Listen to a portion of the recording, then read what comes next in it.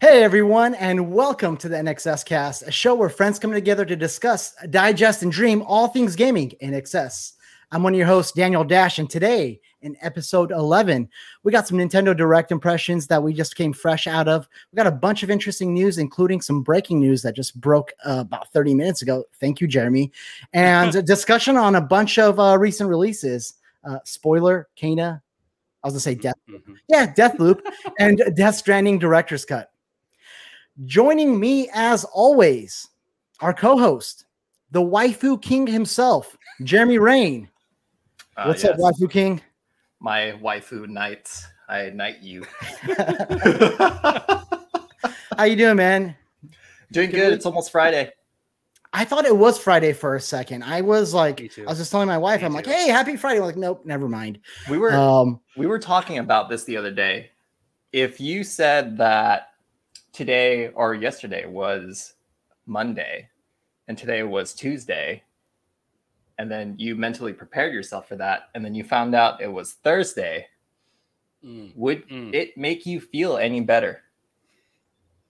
Yes. I don't know. I am confused, and it sounds like you're in the death loop. And speaking of death loop, break the loop. Fresh out of the loop himself, Mr. K Fun, Kevin.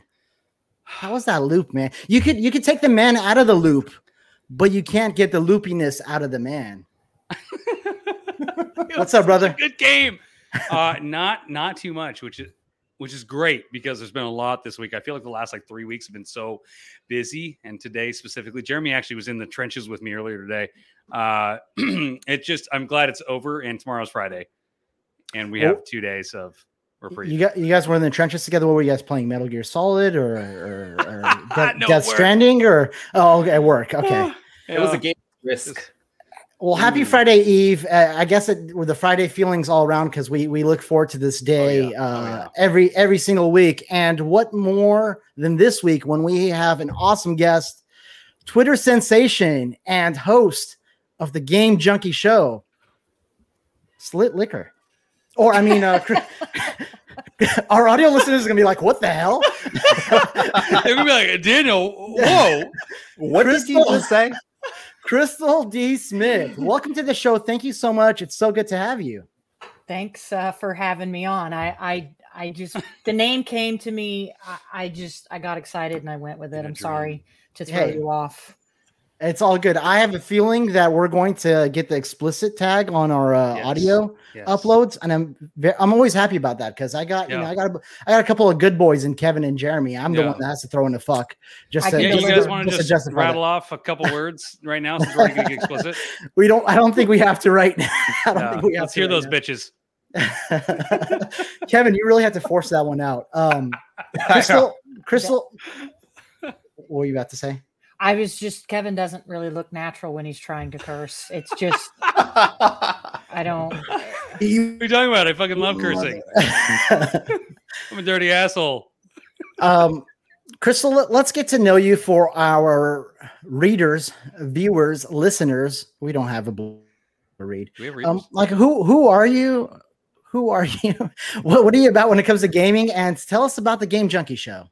Dude, I'm just a basic ass bitch. I love video games. Me too, sister. I've been playing since 1985, since I was 4. I started on Joust on the Atari 2600, and I have just been in love with the art of gaming ever since. I just absolutely love it. Like I don't want to go to your baby showers, Karen, or your weddings. I don't want to go and do shit. I got off of Facebook specifically because I was getting invited to way too many baby showers. I was just like, this. I got to cut this off. I don't want to go. Literally about to invite you. No, I don't want to go to your Tupperware parties. I just want to game. What's a Tupperware party? Yeah. Do those actually exist? Well, you basically the Tupperware party, but you buy dicks and stuff. It's like a chicken. But I hear that, right? Like when you have a weekend where you're like, okay, I have no plans, and then someone invites you to something, and you're like, that's like 4 hours away, away from my gaming. It has to be a really worthwhile event to get me away from gaming. Yeah. I hear that. If I wasn't married to my wife, I would not go to half the things that I go to. She's like, we have to make an appearance. I'm like, do we though? The Halo Yeah. beta. You do, occasionally. Now, the Game Junkie show, I really appreciate this show. I've caught a few episodes. What I really like about it is that you pick a lot of really tough topics, but good conversations to have, like topics like review bombing or journalistic integrity or game difficulty, things that, people have to sort of tiptoe around sometimes because they can get really heated. But what I do really like about it is that you have, you have a rotating guest list. I see that you have some people like Logic that's been in multiple, Guernico, Boki. Haven't seen Boki in a while. You have a number of reoccurring guests, but you bring in some like diverse voices, and you guys have some really healthy conversations, like really hearty conversations about one topic per show. Yeah, I mean that's fantastic compliment. Thank you for that. But that was my vision, my dream was to have a community show where people felt like their voices could be heard and where they felt like they were part of a positive community. There's such a stereotype that comes along with gamers. And I'm like, fuck that. We're so much more than that. Like we are a community of game junkies. Like we're positive people that genuinely have a passion for this, and we want to share it with other people, and we want people to be happy, and we want games to do really well. So so many of these people felt so shy to come on the show, and I'm like, don't worry, I'll make you feel comfortable. It's okay, but I love it. It's not like a set rotation. People just come on as they come on, and sometimes indie developers come on, and it's literally a show that's for the community, and it's just about bringing people together and sharing that love and taking the hard topics, but being able to discuss it in a really adult way that still comes out positive. Amen. Yeah. and people could be on opposite sides, like the game difficulty one. There's differing opinions, but it's all respectful. You really nailed it. And for me, it's always a highlight to see people that I interact with, like via text on Twitter, and to see their faces and hear their voices. It's just really nice. It really does feel like a show of the community, and a ton of my favorites have been on there. So awesome show, and really glad to have you guest on our show today. Thank you for having me. And you're coming on. You're coming on the Game Junkie show, right? I want to. That was my introduction to you. I've been telling you. I've been brainstorming some topics. I actually even got Wes involved. Shout out to Wes and the Great Game Debate. Getting him involved. I'm like, what would be a good topic to bring to Crystal show? Because some of those are intense, and I'm not like, I listen to them. I'm like, wow, like the depth and breadth of the topics in some of these shows are just so good. I'm not sure I could speak that much about one particular topic. So I absolutely want to do it. And if I could bring these two along, wherever I'm pointing at Kevin and Jeremy, like bring the whole NXS crew, that'd be awesome. Let's do it. Collab there. I'm down for it. And sometimes literally these episodes, like that, we don't put a lot of thought into it. We just get into these great conversations on Twitter. And then I'll be awesome. Hey, this is a really cool, would you like to talk about this on the show? And sometimes it's complete strangers. And that's how I'm connecting with these people, is like, hey, cool. This is a cool topic. This is a very cool topic, but like you guys are opposing. Let's put it. It's that organic, and it's that simple. Yeah, I love it. Like, and it's very timely too. Like you guys, like right after the Halo fruit stand debacle on Twitter, you guys did the whole details in gaming. So the topics are very timely. Now, Crystal, before we get into what you've been playing, I want to do a little bit of housekeeping first. If you like what we're doing, please, y'all hit that like button, and that really helps others find our videos. And if you're not subscribed, hope we can win you today. Hope you consider a subscription by the end of the episode. I think we got Crystal here to help us out with that. We got a really good show for you. And before we get into the topics, let's get into what we've been playing. And we'll start with our honorary guest. What you been playing? Older games, Excite Bike. Yes, Excite Bike, Contra. I've been playing a little bit of the Division 2. I'm not a big, but I got some people I play online with. Fallout 4. I don't know why the urge said play a buggy fucking game, but I've been playing it and having a good time. Is it still buggy? Dude, I feel like it's worse now. It's oh wow. Are you using any mods? Nope. It's just, oh my gosh. I gotta say, dude, there's like changing seasons mods, making the areas more pretty mods, making water. I want those mods. I'm tired of the brown and gray. They're really cool. Palette. They made it much more playable for me.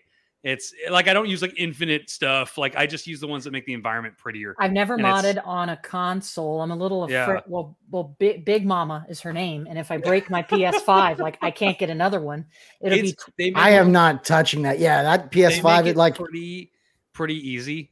You go in there and like it'll tell you straight up. There's some disclaimers. Each one has ratings, and you like load like a stack. And so obviously, if you're doing like a crazy amount, like it's a little dangerous because they can break each other, but they can't break the system per se because the game will just shut down. And then you just reload and you can unequip the mods.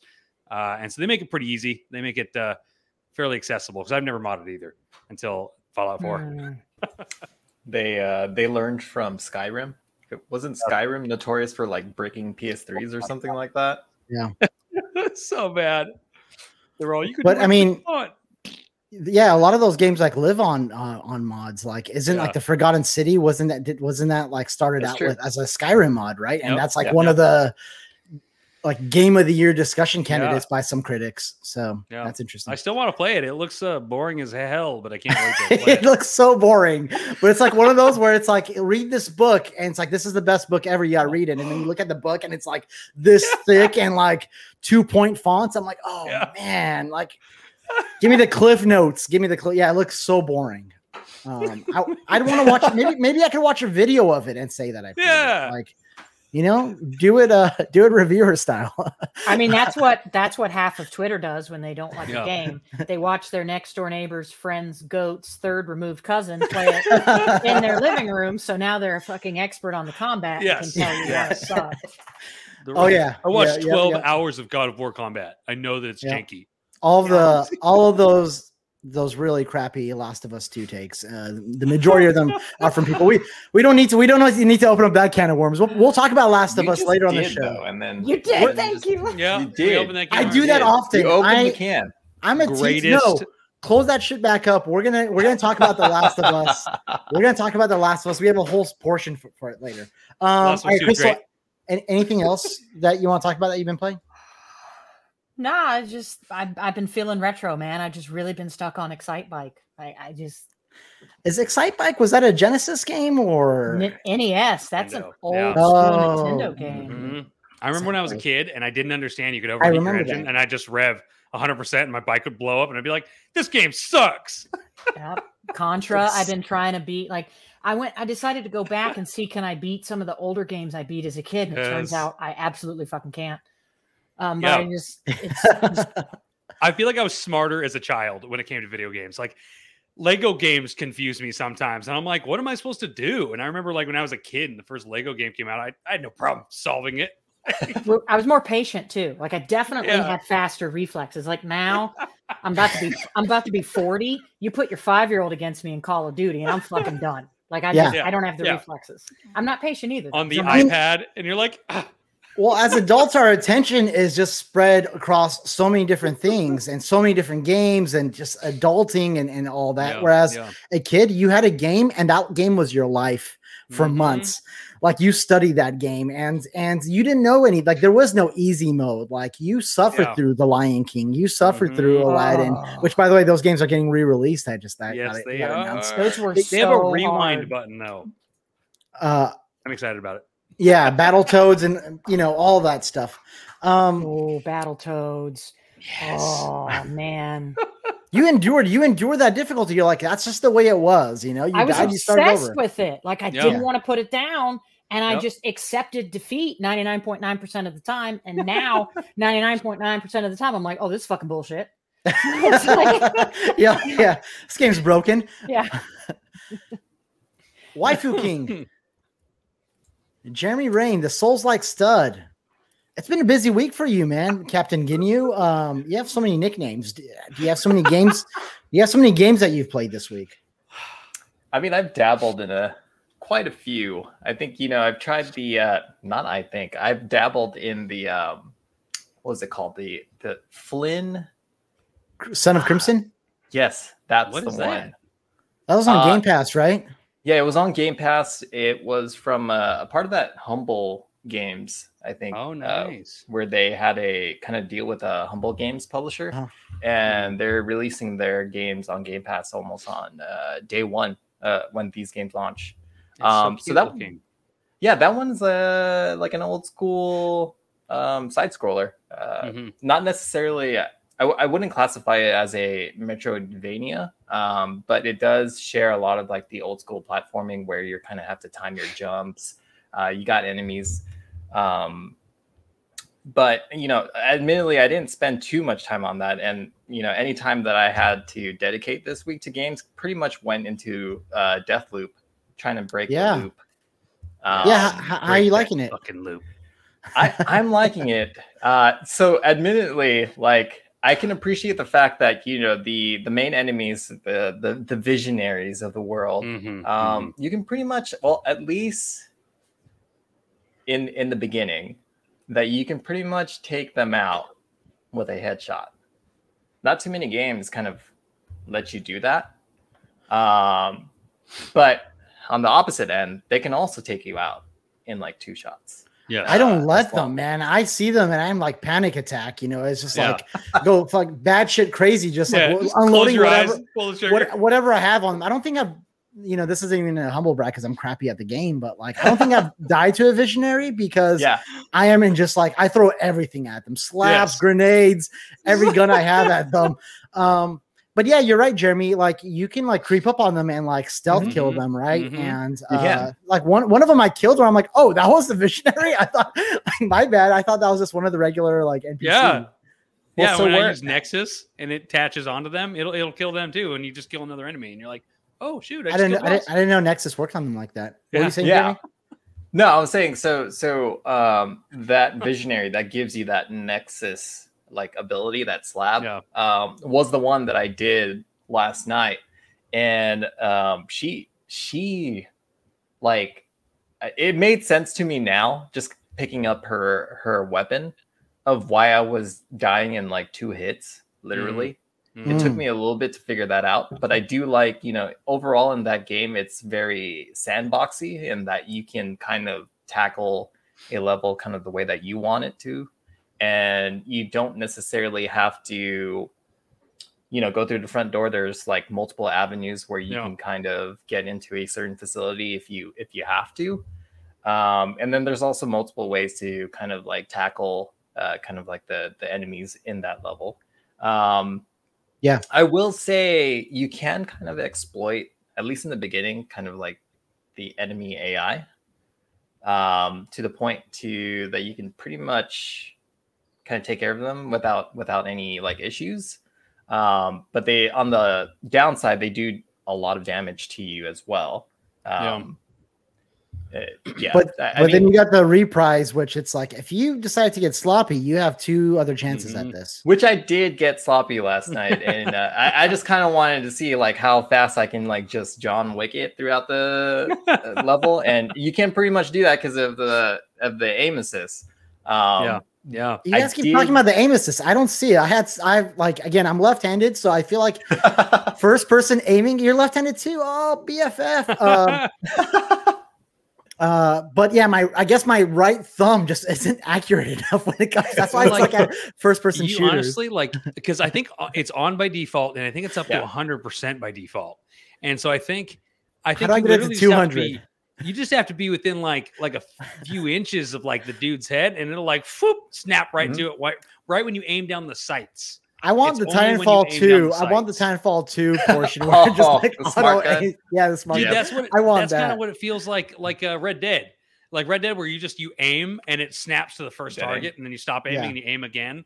Is that the Deadeye? That's kind of what Deathloop does. The second you aim down the sights, it'll snap to target. So Kevin, what the game I'm going to talk about that I've been playing is Deathloop because I beat it. I've been playing it a lot. You beat it as well. You've been playing it a lot. And then we're going to save Kana for our Kana discussion, which is right after this. Yeah. Jeremy, I'll let you continue if you keep talking, if you're talking still. Yeah, no, I just encountered like two bugs that I didn't necessarily know how to get out of. So there was actually there was one loop where you pick up the little tool that you use to kind of like hack doors and hack turrets and things like that. I picked it up. Yeah, I picked it up and I didn't get any prompts to get out of that door. So I was like, that's great. And then I actually got stuck. And I don't know if if it was a late night thing. I actually got stuck in the start menu. Like I couldn't get out of it. Like in the pause menu, I should say, for the character. That's the only glitch I got. Was I couldn't get out of it, and I was like halfway through a loop, and I had to just abandon that one. So it was a little bit of a bummer, but it was a bummer because I had just eliminated that Nexus Visionary. Oh, that sucks. I had to do it all over again. Yep. Yeah. I had to restart the loop, so to speak. Yes. So Kevin, before I get to you, Crystal, I know you like Western RPGs and stuff. I know you like the Outer Worlds. I always get that mixed up with Outer Wilds. Is Deathloop on your radar at all? Have you tried it? Are you interested in it? Probably. I'm not a huge shooter fan, especially first person shooter. So I don't know. I'm excited that it's doing well. I'm super happy that people like it. I'm not particularly called to it. Isn't Outer Worlds a shooter? It is, yeah, but dude. I'm not trying to be a dick. No, but it's true. It's true. Well, it's like Fallout, though. It's like a RPG kind of. Yeah, and there's just more consequences. It's a different kind of gameplay. Like if shooting is a byproduct of the game, it's different than a game that's solely running around. And I'm not knocking those games. I just like more than pew pew. Well, that's what you might love about Deathloop. It's got a really rich story, actually, which was really surprised me because I kind of thought it was just going to be like exactly that. I thought it was just me running around knocking people's heads off and getting powers, and then it ended up being like a really fun mystery to solve, which was cool. It was very unexpected. Hilarious. Yes, the banter is so good. Hilarious.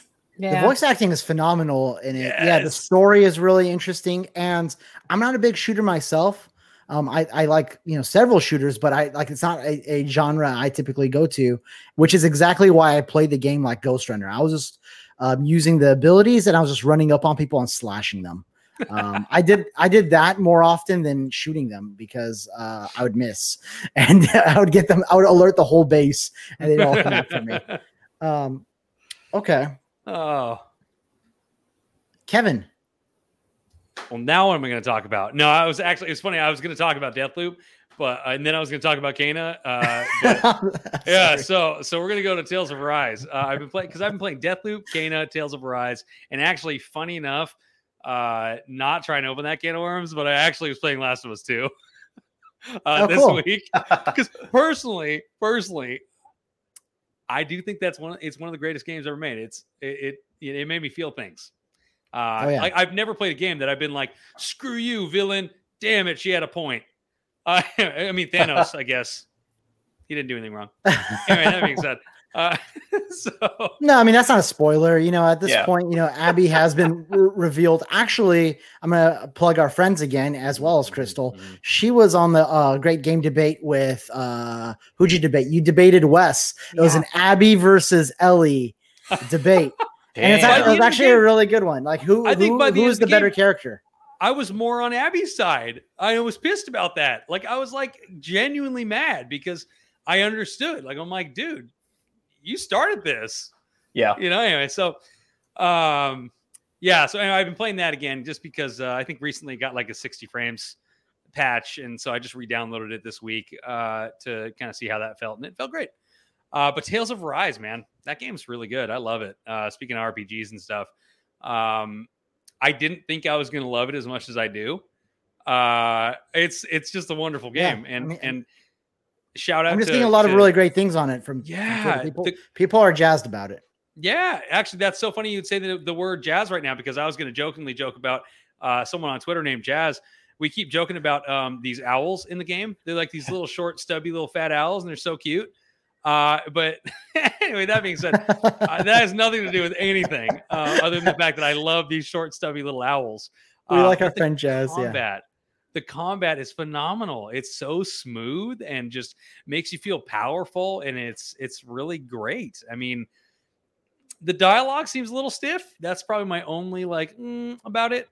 We knew that in the demo, though, right? Like when we played the demo, we said that we saw that in the demo. Yeah. But I still like it. I mean, the voice actors are still charismatic to a certain degree, and fun. But that Shion though, Alvin. Shion. Sorry, Pink hair just gets me, man. The waifu kingdom is going to do what the waifu kingdom does. Half mast. That's a man of strawberry mystery. blonde. That's strawberry blonde. I love it. Anyway, yeah, that's about all I have to say. It's a great game, and I definitely recommend it for RPG lovers. Yeah, it's I'm about like 12 minutes into the game, and then I'm like, this is great. Time to put it aside because Deathloop is like tomorrow. I'm with me. I'm gonna get back to it eventually. I need to play a JRPG. I've been so like outside of Final Fantasy VII Remake, I've been so like disconnected from the JRPG world that I feel like I need to. And I feel like Tales of Arise is that game to get me back into it. Yeah. Well, and I literally feel that was exactly what happened to me. I was like, oh, Tales of Arise is so great. Deathloop. it's gone. And I haven't revisited it until this week. I know you got that digitally, so that was your Garth Brooks CD, right? All right, so I'm gonna just talk about Deathloop just a little bit more since we've covered it. That was awesome. That was awesome. Garth Brooks, though, just pulled that out of nowhere. I don't know. The guitars in the background inspired me. So I achieved a milestone this week. I beat my first ever Bethesda game. And it happened to be on PS5, and it was Deathloop, right? And it just happened to be Deathloop.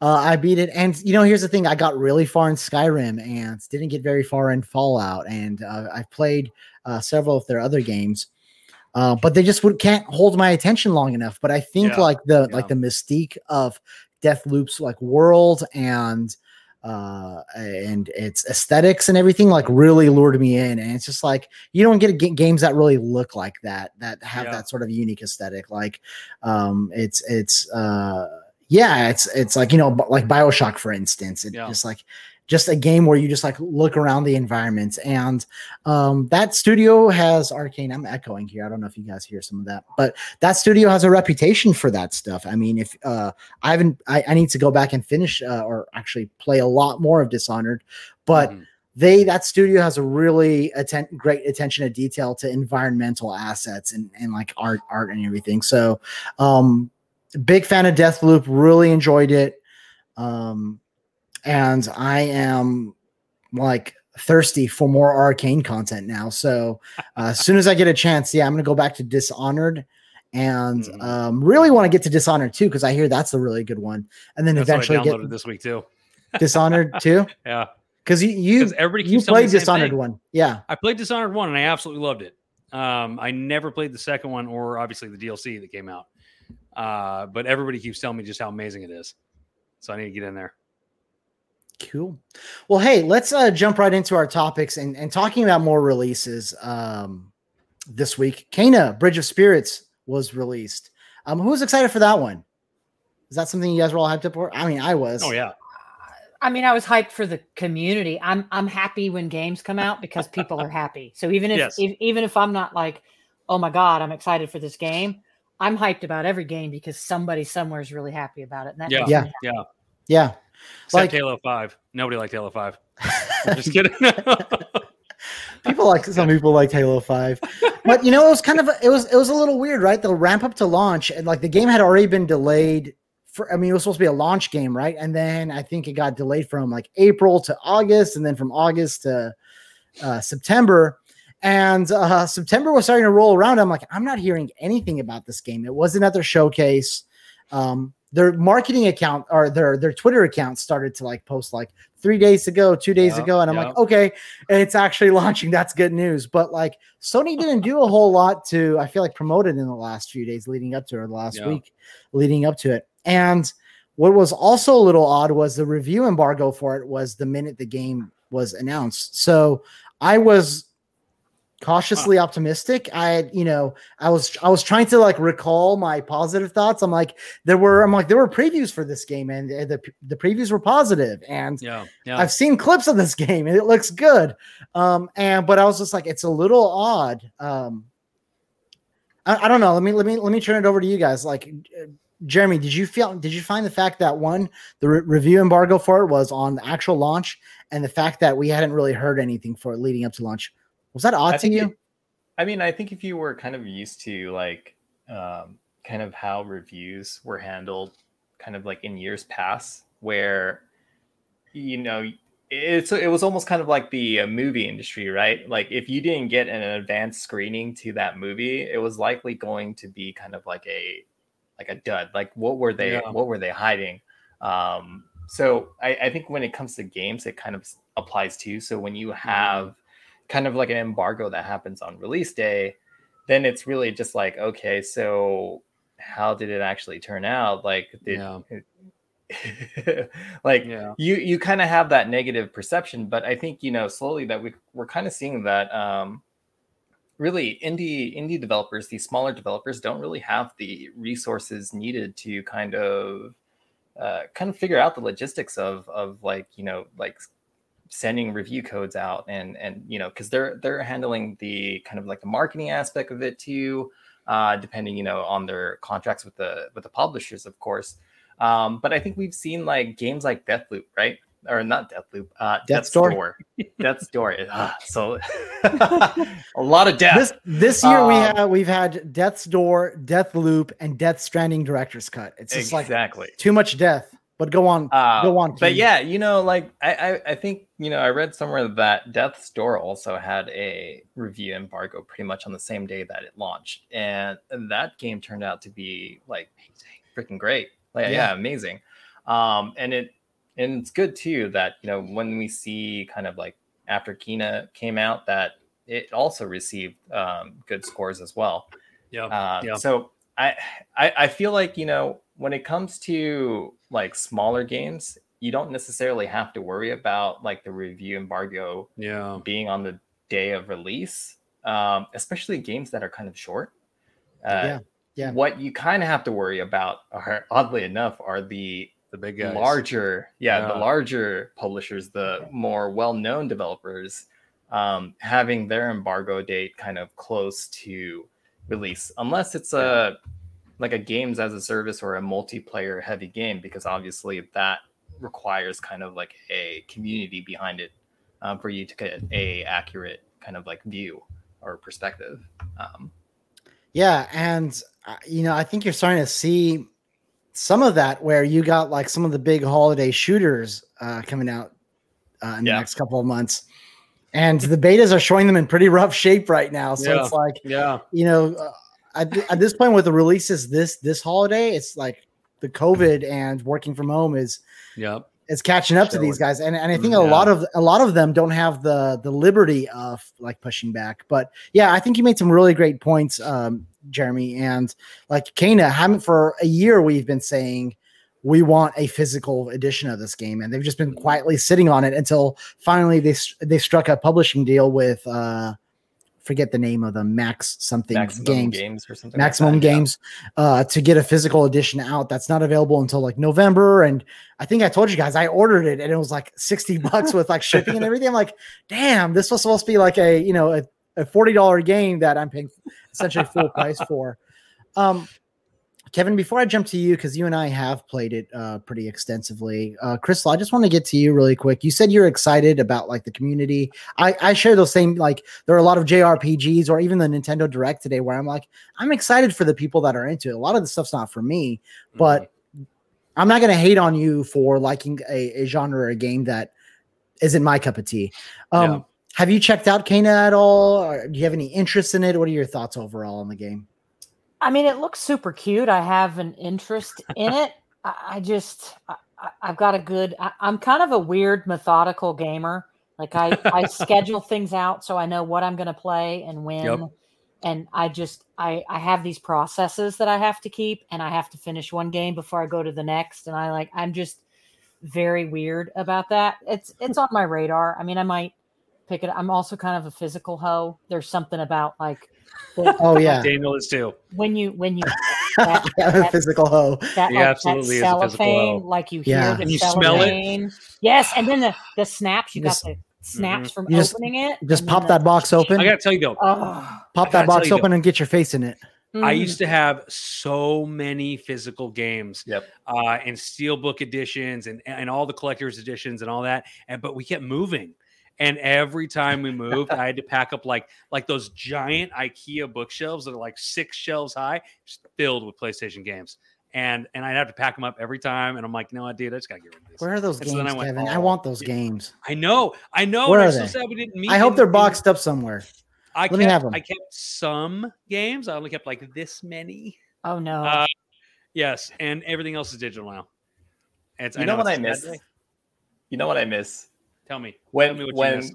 when the games had instruction manuals. Yes. And kind of like a general overview of the game from like the characters and like the gameplay systems. Like, I miss that. Like, yeah.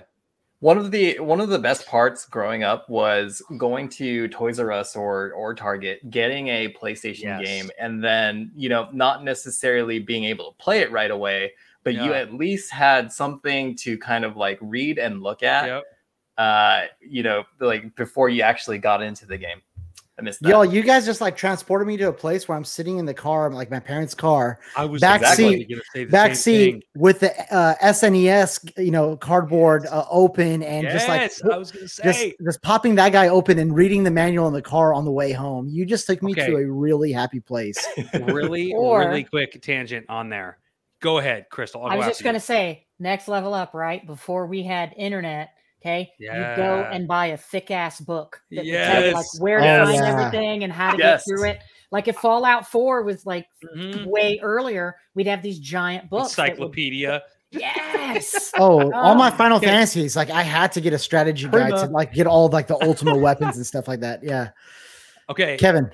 2 quick things. So first of all, when I was a kid, my mom couldn't afford to get me like the walkthroughs and stuff and the guides.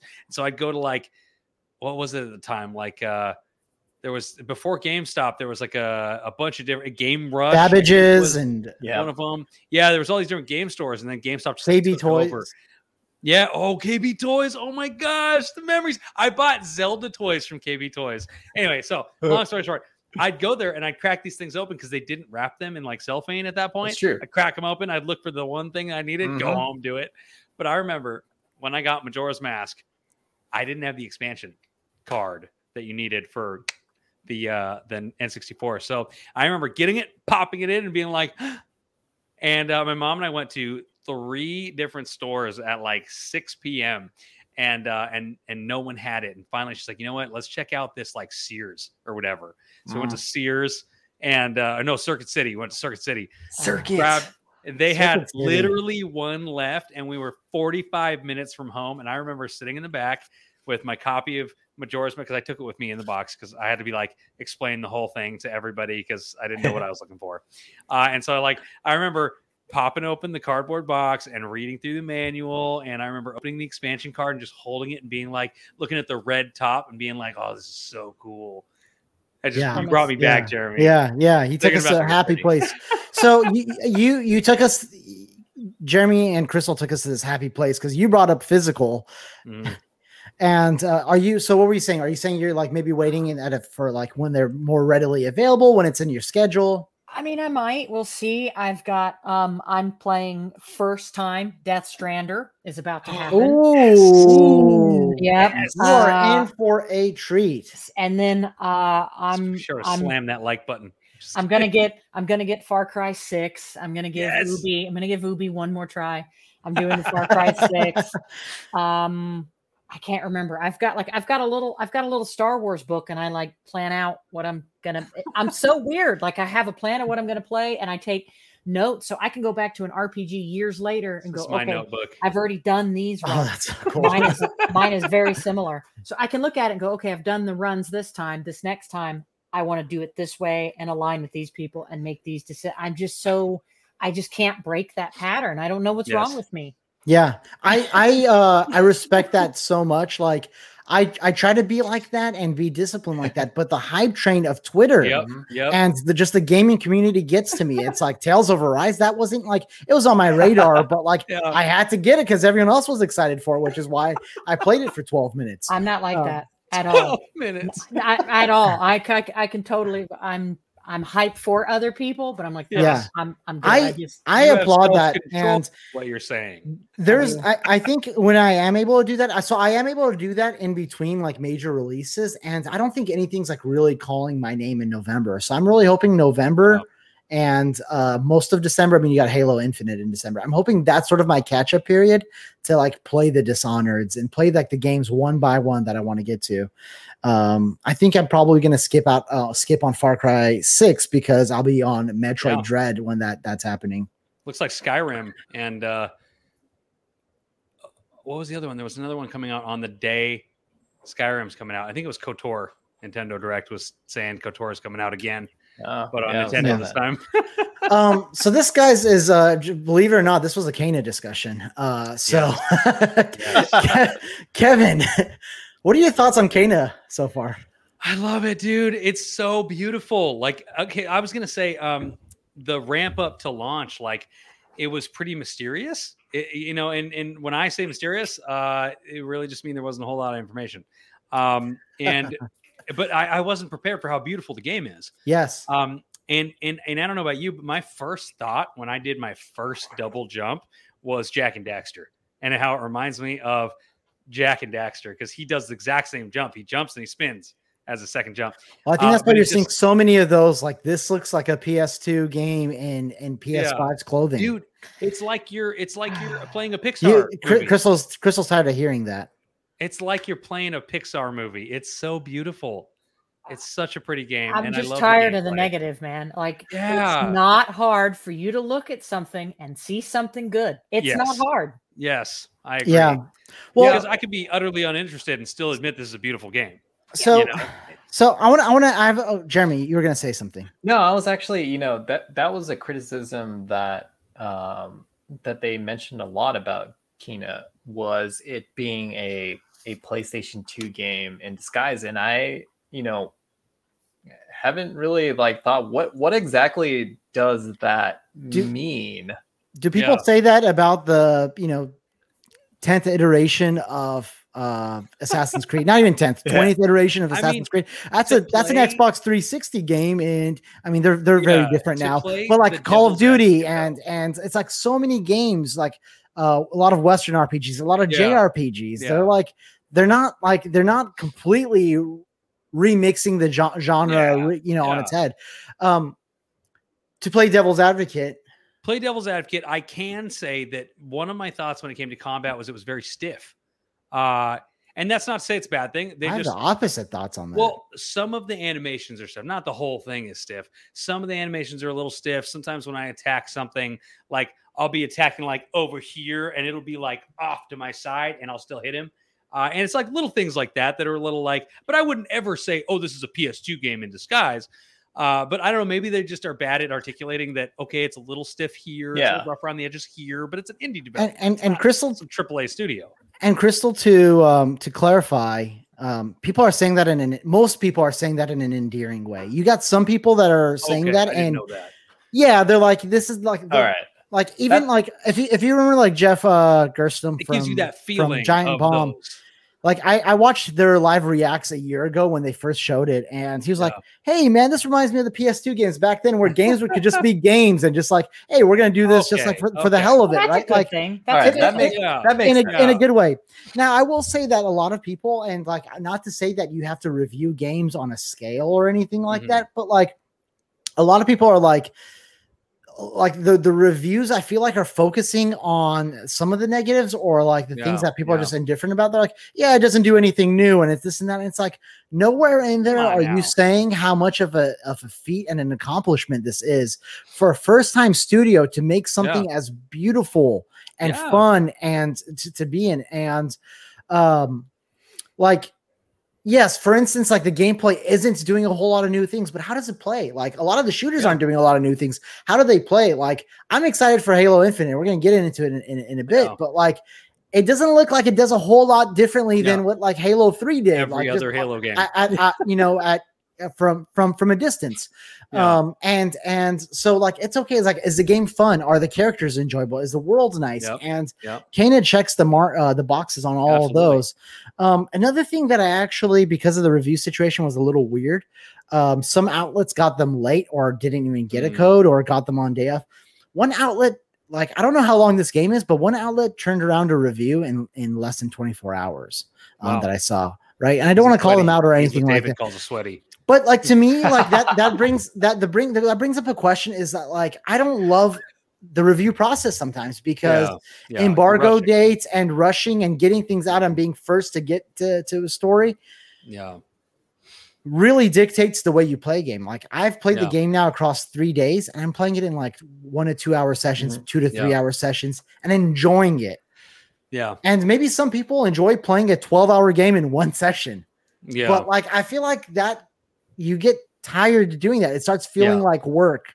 Well, and you take away the like enchanting vibe that you get from just taking your time and enjoying the environment and the characters and things like that. If you're just trying to get to the next point and beat that next boss and finish the game, you know, it is a chore. It's a job, like you said. It doesn't feel good. And games shouldn't be a chore, right? Yeah. This is a hobby that we willingly choose to go to.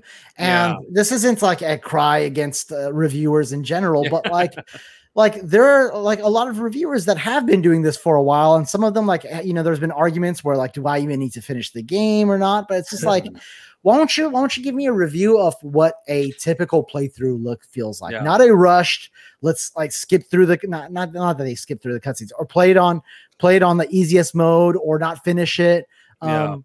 And again, not bashing. I'm trying to be like PC here, but not bashing on, like, if someone plays that. By the way, Kena is a game that on normal it feels like a hard game. I'm surprised by how challenging it is.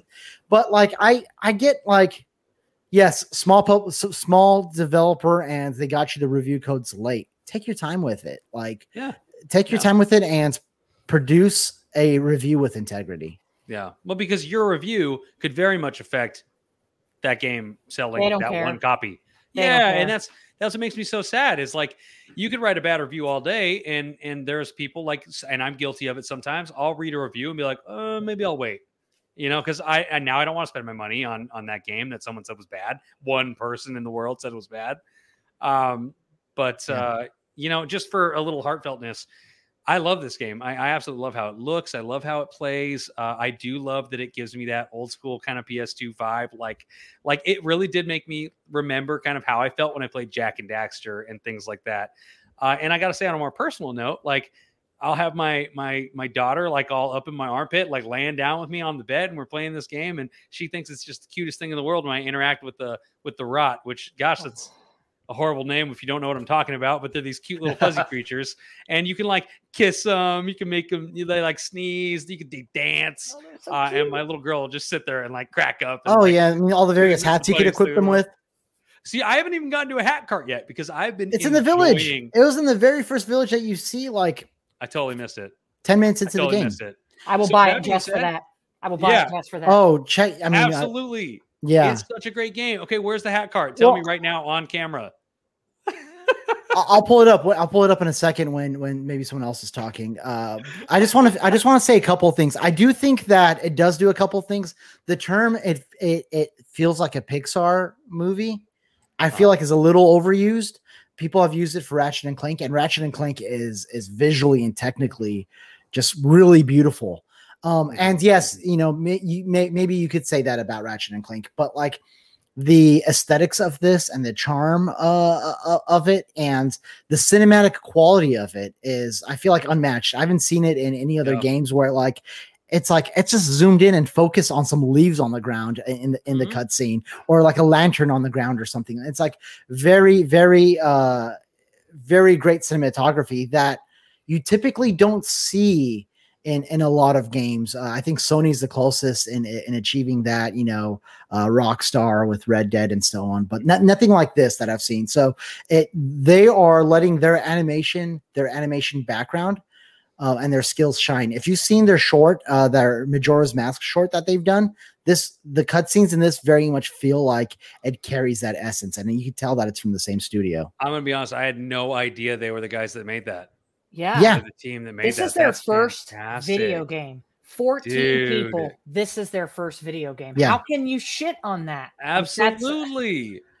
That's amazing. I had no idea they were the same people. Yep. And I think you have to consider that. It's like, you know, I reviewed Song of Iron for us like last month, and I could have shit all over that game. It's like, it does this really bad. It does. And I talked about the things where it struggles, right? But I always said this was made by one person. And it is incredibly. He has experience. He's a former 343 guy. I thought you said he never made a game before. My bad. It's his first game on his own. Okay. Making it. He was like an animator for like 343 and other studios. Okay. But like, it's incredibly impressive that like, you know, a small team like Ember Labs put together this package. And in the case of Song of Iron, one person put together that game. So I think, and you know, score the game however you want to score it, but like, let's highlight the how miraculous it is for a game like this to even exist from a studio like this, and appreciate it and enjoy it. Like be critical, sure, but understand the context of your critique. Well, and also like I mean, now with that context, isn't that kind of similar to how like Ninja Theory started? Didn't they start like a really small studio, and now they're still a pretty small studio? They weren't grand scheme of things. They weren't super tiny as a studio, I don't think, but they only had about 20 people work on Hellblade. And they were like so poorly funded that they were shooting some of the scenes like in their break room. Like, I mean, it was insane what those guys did. What an incredible freaking story. Yeah. And now look at them. Like, they're great. They're one of the great. And everybody talks about them with nothing, but I have no doubt that Ember Labs is going to be in the same, you know, level in just a few short years. What do you think, y'all? I mean, we don't need to talk. We're going to talk acquisitions later. We don't. Do you think Sony puts a ring on this? Does Sony sign some sort of publishing partnership deal with them? You think after this? I think this was part of a contingency plan. Sony cultivates relationships. They're nurturers. They. I mean, look at like Guerrilla, and I mean, Killzones were great games, but like, look at the jump with that new IP and how ambitious Horizon was. I think that's what makes Sony exclusives slap the way they do, is they cultivate those relationships and like kind of coach them and get them to this point and say, okay, the training wheels are off. Now you have to wow us. And those people want to wow them because they want to be a part of that family. Yeah, you're absolutely right. And I think that is a big incentive, that relationship, that nurturing that Sony does is a big reason why I think developers gravitate towards them. And, you know, Housemarque said that, hey, the usual suitors came knocking at our doors too. You know, the Swedish guys, the Chinese guys, the American guys. It was the usual suspects, of course, probably talking about Embracer Group, Tencent, and Microsoft. Yeah. But it was their relationship. It was the support that they got from PlayStation that made them choose PlayStation.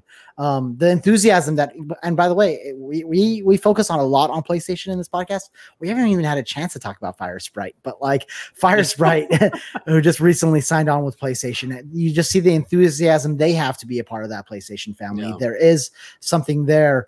And yeah, I could see at the very least having some sort of deal like PlayStation had with that game company, with Flow, Flower, and Journey. Or even Quantic Dream. Mm-hmm. Yeah. A 3-game deal. Yeah. 3-game deal. Now it's over. No. Speaking of Quantic Dream, they are working on a Star Wars game, reportedly.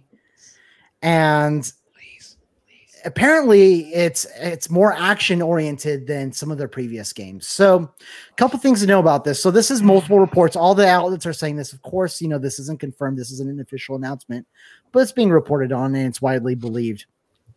In 2019, they founded a new studio in Montreal, and it's headed by the former general manager of the Deus Ex games.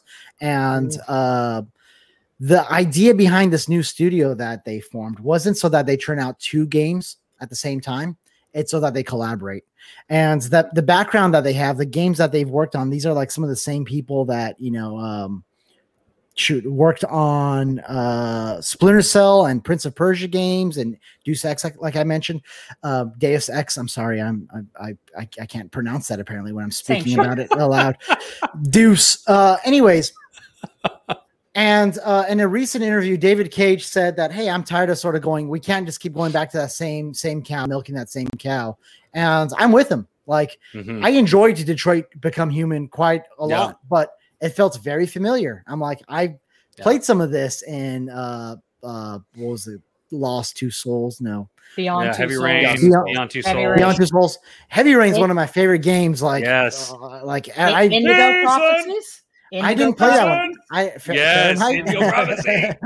So it's like, hey, we've been doing this, and that game has its that studio has its fans for its games. I'm a fan of their games. I'm not sure I'm a fan of their studio and David Cage, but I enjoyed all those games. Heavy Rain especially, and then Detroit Become Human as well. Big fan of those games. I am really interested in them taking a different route. Mr. Kevin, go ahead, man. Do you remember way back when PlayStation Network got hacked and it was down forever? Yes. Mm-hmm. Okay, so around that same time, the PS3, when you booted up certain games, it would have to check and then load the trophy lists. I actually think it did with all games. But anyway, that being said, during that time, if you put a game into it and you had trophies and it went online to go check those trophies, it would delete all your trophies that you had. Heavy Rain, I was 2 trophies away from getting that. And I put that disc in. It went online to check.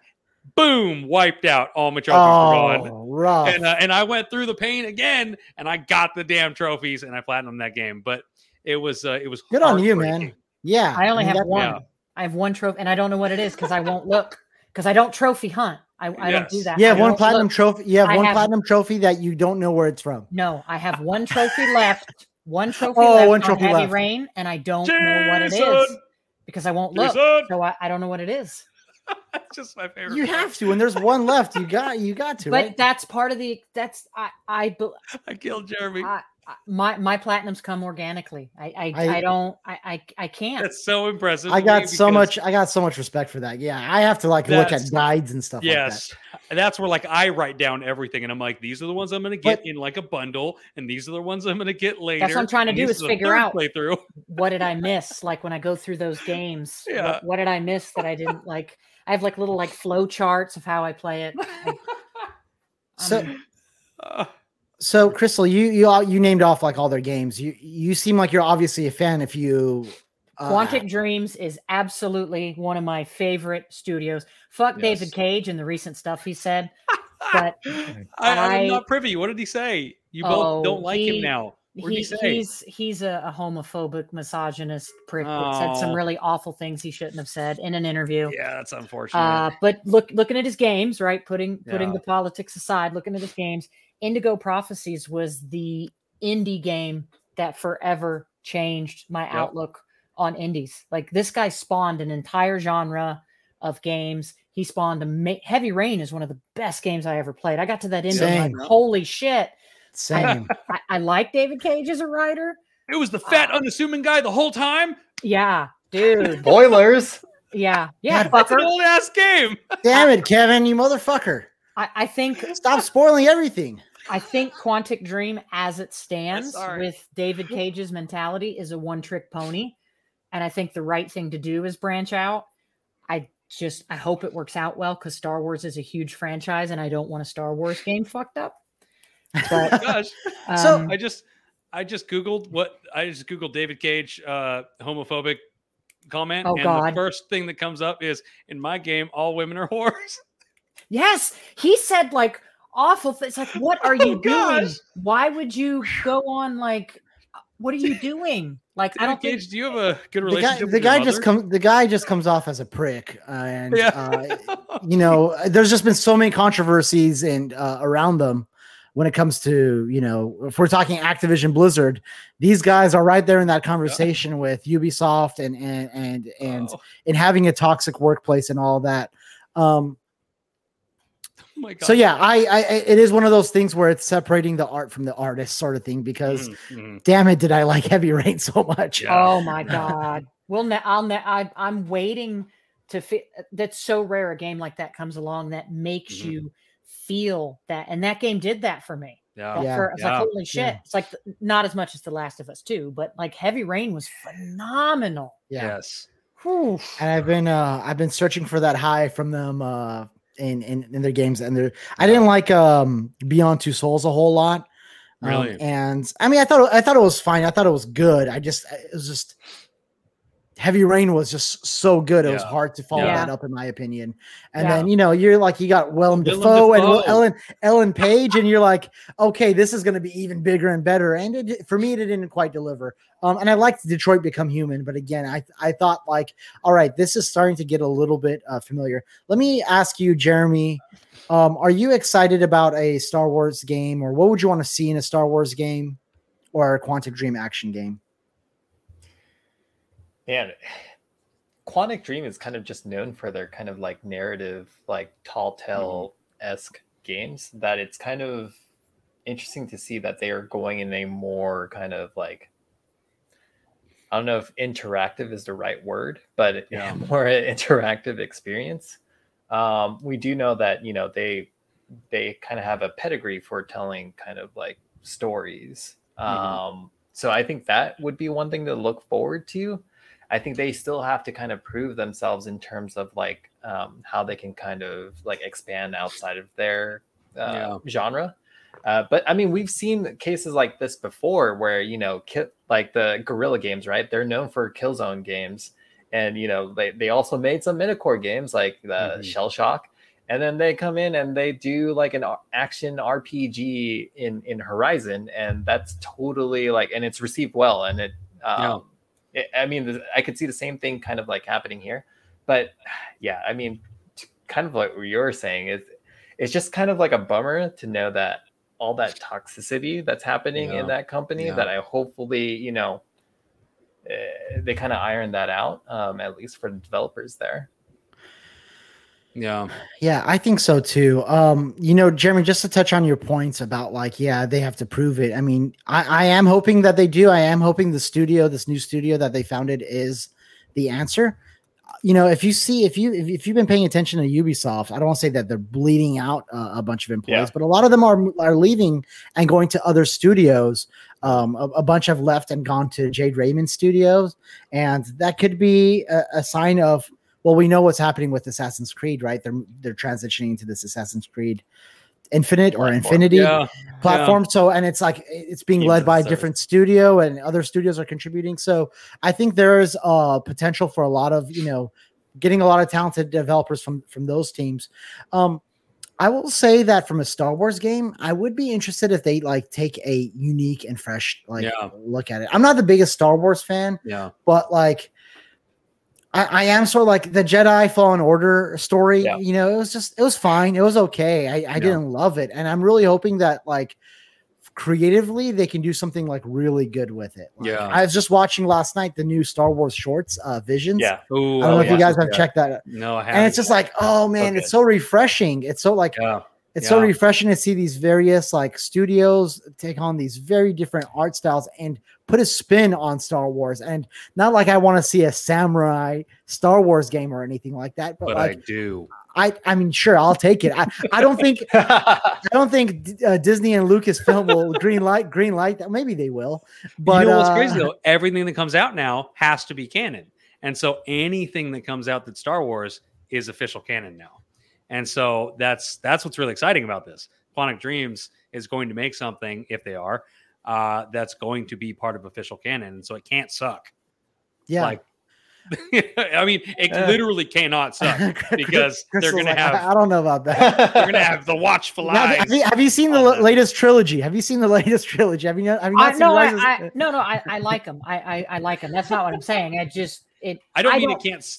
No, go on. I don't think it's going to suck. David Cage I have to give him. The guy has creative chops, and like Jeremy nailed it. This could be a really unique narrative journey that could be really fun. I hope the other studio gets the combat portion right. Yes. That's exactly. By the way, I do like, everyone like, there's a lot of people that don't like QuickTime events, and I don't love them, but I don't dislike them. Some of the moments in Heavy Rain, when you're racing through traffic, going like in the opposite direction, or chasing after people in a grocery store, or in Detroit Become Human, chasing people over rooftops and stuff like that. Like some of that stuff is the most intense action I've experienced in video games. It like makes you a part of it. Yeah, and it's like. And I don't think this is a really great comparison, but it's like I liken it to like the tension you get from a Quentin Tarantino scene where it's like, holy shit, what's going to happen? Like this person, there are real consequences to what I'm about to do here, because if I turn left at the orange stand, in the grocery store, I could ruin the story. I could kill this character, and there's some real serious consequences. Okay, so what about in Heavy Rain, the scene where you had to decide with the finger? You know what I'm talking about? Remember? Chop that shit off. Like, how intense was that scene? Yeah. And you're sitting there like, I'm gonna press the button. No, wait, I don't want to. That was incredible. I was going to school and college at the time. I was just in the classroom, just traumatized by just thinking about it. I'm like, man, yeah. Oh, dude, and well, I guess like that intensity, that where the stakes matter so much. Yeah. I want to see that in an action game. And you don't get that in action games. All right, it's going to have the happy ending. Everyone you learn something at the end, and everyone goes to a bar afterwards, and it's fine. And I want to see some potentially dark stuff happen, some real consequences, some Game of Thrones type consequences. I gotta say, I'm sorry, Jeremy, you want to go ahead, babe? No, I'll go after. You go. Well, I gotta say the aesthetic part of the Quantic Dreams games is too.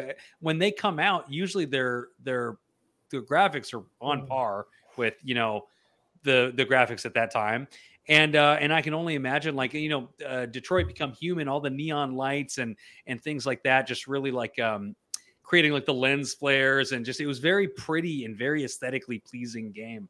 And I can only imagine how cool a Star Wars setting would look, with their development behind it. But then also, even if they said, because they said it's going to be more action oriented. So even if there's less quick time events, and it's not necessarily like a hack and slash game, but less quick time events, the narrative is still going to be something very much involved, and so I have no doubt that if they're working on it, it's going to be a phenomenal game, and one that will change you. I hope so, dude. I hope so. Oh, sounds amazing. Me too. I guess just one more question before we leave this topic. Are there any particular stories in the Star Wars universe you want them to explore? Do you want them to, stay safe to the general sort of Skywalker, around that sort of realm, or do you want them to completely spin off and really expand on the universe? Give me Darth What if they're Maul. doing Mandalorian? Ooh, Darth Maul 2. Darth Maul 2. Darth Maul. So you'd want to see some returning characters like Darth Maul. Yes. But I do like Mandalorian too. Mandalorian is probably one of the best Star Wars pieces in a long time. I would be super happy with both, but Darth Maul is my dude. Yeah. I mean, speaking of Mandalorian, there are rumors of, and they're just rumors, but a Mandalorian game. But how awesome would a Mandalorian game be? Freaking man. Well, that's you remember 1331 or something like that, or 1313? Oh yeah, that rumored Star Wars game that got canceled. There was so many rumors that it was supposed to be Boba Fett going to get back his armor or something crazy like that. That sounds like such a cool premise for a game. So anyway, that being said, sorry. No, I don't know, man. No. There's too many legends out there to choose one. If they didn't already explore Ben Solo, that would be a really cool story to unpack. Because in the books, that guy was vicious, dude. He was pretty much Darth Vader. He was going around murdering everybody, and then he came back around. I think I just wrote the game in my head. What if you're the unique individual and you could become a Jedi or a Sith depending on your decision making, because Quantic Dream is known for that branch. Yes, the branching narratives. That would be so dope. Yeah. I got another game pitch. Yes. All right.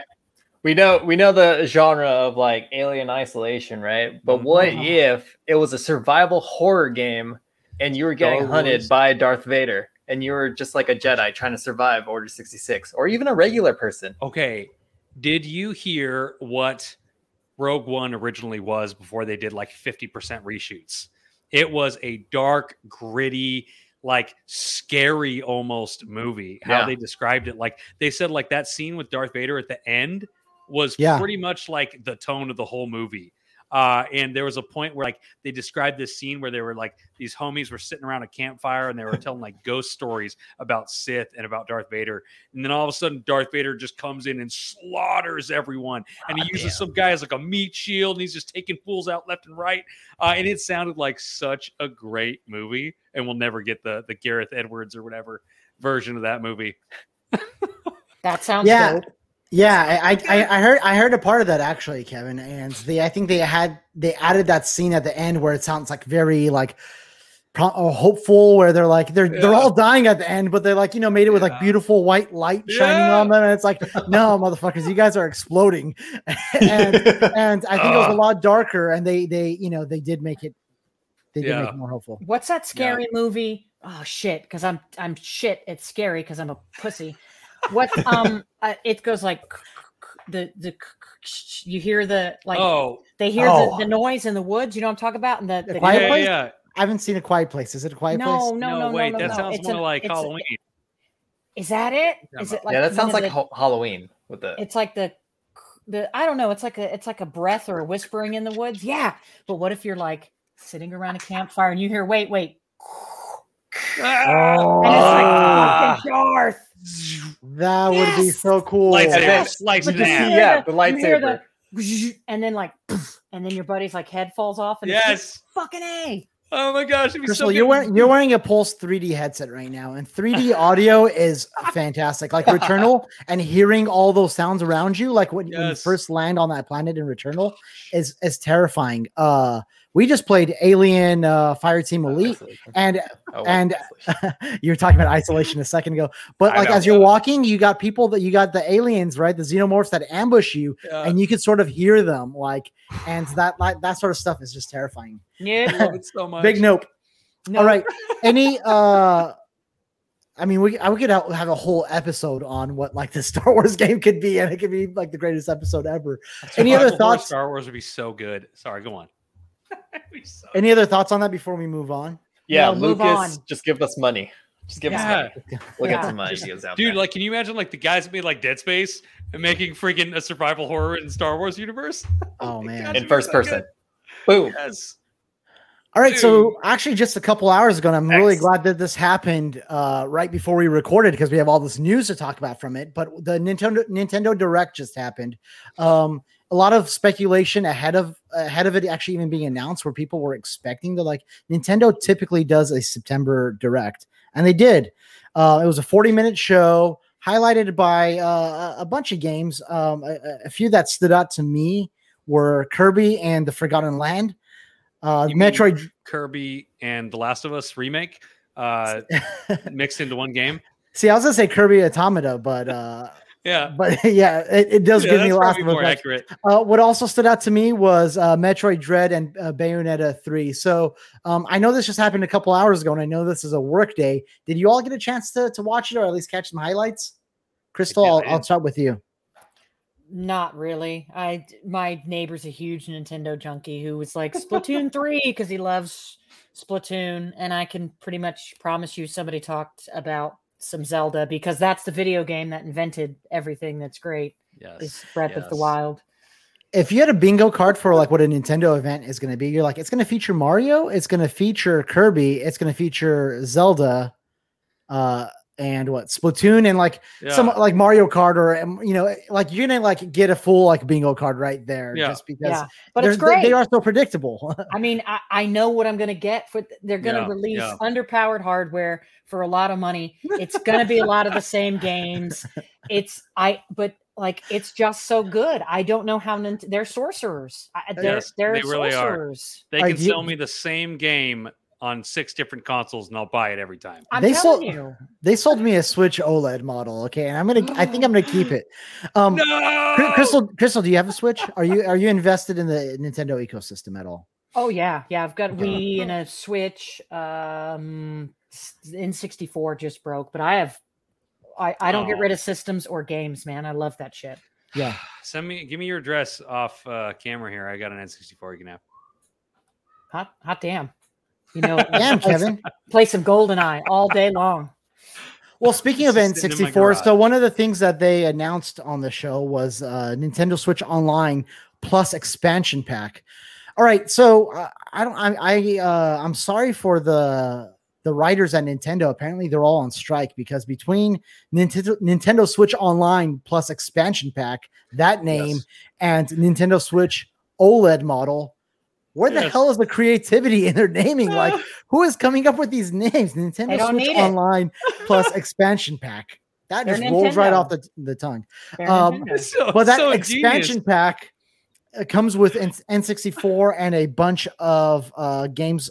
Not all of N64, obviously, but they're bringing a lot of N64. I'm about to share my screen and show Yep. what some of those games are to the service. Now, Yes. this is going to be an add-on. This is going to be an add-on, and it's not going to be with the existing Oh, it's service. so exciting. But like, I'll be honest with you all. I only borrowed a 64 and I never actually owned one. So being able to go back and play Star Fox 64 and Mario Kart 64 are kind of exciting for me. Yeah. I mean, growing up, like I when I first got my console, and at the time it was either PlayStation or N64, I went with PlayStation because of Final Fantasy VII. Yeah. But yeah, like I'm excited about this because I never like owned a Nintendo 64. I have like played some of the games like at friend's house, and like I only have like 3 words to say, like win fucking back. Like I can't wait to play that. Please, expansion pass or Win whatever back. they're calling it. Be I don't even know what Winback is. What is affordable. that? I used to see It's that in magazines. I never played it though. What is it? It's like the OG like cover-based shooter that kind of reminds me of like if you had a third-person like Time Crisis. That's kind of what that game is. Nice. Did you see the controllers that I'm totally gonna buy because I'm a sucker? Like I 100% own 2 of those stupid SNES controllers that I use once a year. And I'm gonna absolutely own that controller right there. Isn't And that this what's is- so great about Nintendo? Somebody goes into a boardroom and says, let's take 20-year-old games, emulate them on this, take the old controller and sell it to them for a shitload of money. That'll work. No, that's It's a great like- idea. People are gonna do buy it. absolutely nothing to them, just emulate them. The They get controllers away- are $50 a pop, and they got them for the 64. And then I don't know if you mentioned it already, but Genesis is also I can a play part all of this. these And on my these are the Genesis for. Give me that for X-Men video game. shooters. I can't wait. Give me that X-Men game. What's I your can play all X-Men these on game my I'm looking for phone right now? for Is that free. Children of the Atom or? No, I don't see it there. I man. don't know what it's even called. All I know is that I went to my sister's friend's house like across the street, and I went and played that X-Men game on Sega Genesis. That was a Yes. fantastic game. I don't see Exactly. that. Oh my That God. Yeah, game was that's good. amazing. Seriously though, talking about their marketing and stuff, like literally, guys, we could play all of these things on our phones right now for free. And I'm That's true. going to pay for the service. I'm going to pay for the controller. I can't wait. And Take they're it out. laughing. Nintendo It's knows it. yours. They're like, haha, Yeah. you're still gonna buy it. I'm not, to be honest with you, because I mean, emulating these are just so easy. Of course, I own all the games, so Yeah. doing it ethically. Me too, No, but of course. it's just like these games have been available for so long, and they're not remasters. They're not packaging them up in some Yeah, crazy good yeah. like remasters. So that part doesn't excite me. Jeremy, while you were on the topic talking about it, let me just turn it over to you really quick. Did you have any 1 to 2 standout moments that you want to call out? So I was kind of confused, and it turned out to be Bayonetta 3. Now I haven't really like followed that series, but it just seemed like a bit of a tonal shift, kind of like in terms Yeah. of like the art You style. talking But she's sexy. And this is Nintendo we're talking about. no, I mean like in terms of like the enemy design, right? Like Yeah. I would have, and maybe that's what they were going for. I would have never thought that was going to be like Bayonetta 3, like seeing kind of like the enemy like design there.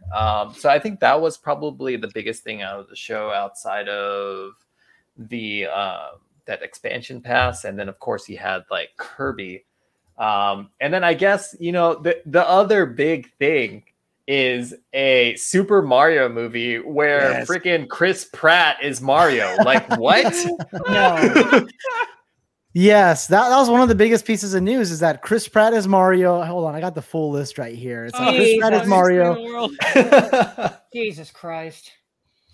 Anya Taylor-Joy is playing Seth Princess Rogen. Peach. Charlie Day is playing Luigi. That's a good pick. It is a good pick. Who is Wario again? I hope it's Seth No, Rogen. Wario. Sorry.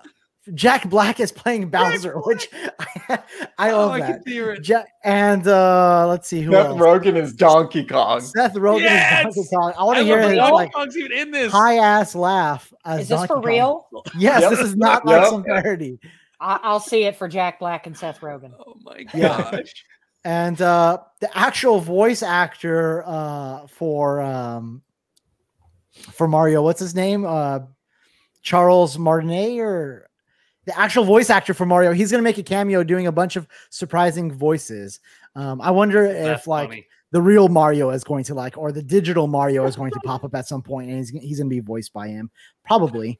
But okay, Jeremy, I guess anything else you want to call out? Just the Square Enix version of Mario Kart. Yes. That's The essentially it. Chocobo GP or whatever. Yeah. I can't wait. I'm going to buy that too. Yeah. So Oh, guys, this is why they do it. Take my money. before the show, I joked about there being a Mario Kart at the show, there being Metroid Prime 4 and Bayonetta 3. I got Bayonetta 3 right.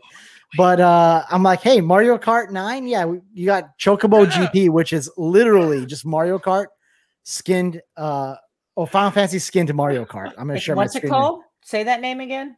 Chocobo GP. Chocobo GP. Chocomo. Chocobo. The Chocobo, the little birds from Well, yeah, those little guys. little birds.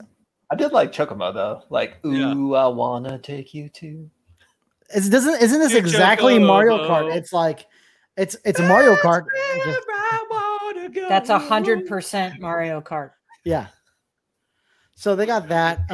Kevin, what about you, man? Did you catch any of this? Anything stand out to you? I did. Actually, I got it. Crystal's going to hate me, but I'll talk about the one she's going to hate in a second. So Kirby obviously stood out to me because Kirby's Dream Land was literally my first Game Boy game I ever got on the original Game Boy. It was my first Game Boy game, and I loved it so much. So Kirby and the Forgotten Land really stood out to me, but also the fact that the Forgotten Land is like a post-apocalyptic city. It's like it's like a cute Kirby animation, but in like this post-apocalyptic city. And I want to understand why you're in a post-apocalyptic city. Like, did a nuclear bomb? Anyway, like, where is Kirby in the timeline? How is he in this post-apocalyptic city? Anyway, I'm very curious. Doesn't that And look I like wanna The know. Last of Us Left Behind? It's totally the Last of Us.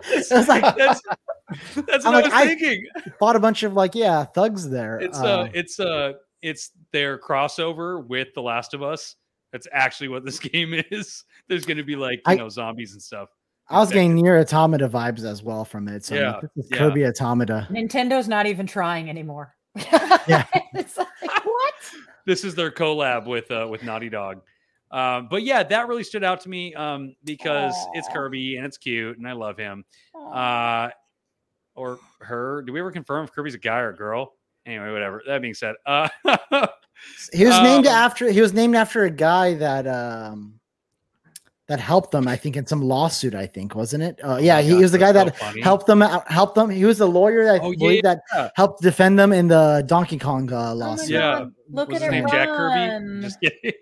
Jack Look at Kirby how from cute. Marvel. Look But you at know what? her. Like, listen, I mean, this doesn't speak to me or anything like that. It looks like a fun game. Like, I'm not I don't know if I'll buy it day one. I don't even know if I'll play it. Oh, I'm getting it. I'm getting it. But Look at that. My it little looks girl pretty, it is looks gonna pretty play fun. this Like, game. I can't knock this. This is Wow, actually look at one of the those highlights. Look. Oh, I'm getting it. I'm getting it. Look at it. Look at it. Look at the game. Kirby makes killing so cute. He just took that thing and he launched him to his death. Anyway, That's that being said, adorable. Here's the that- Mario Odyssey sequel that everyone wanted. Here you go. Yeah. It's Kirby. It's gonna be so much fun being able to do that.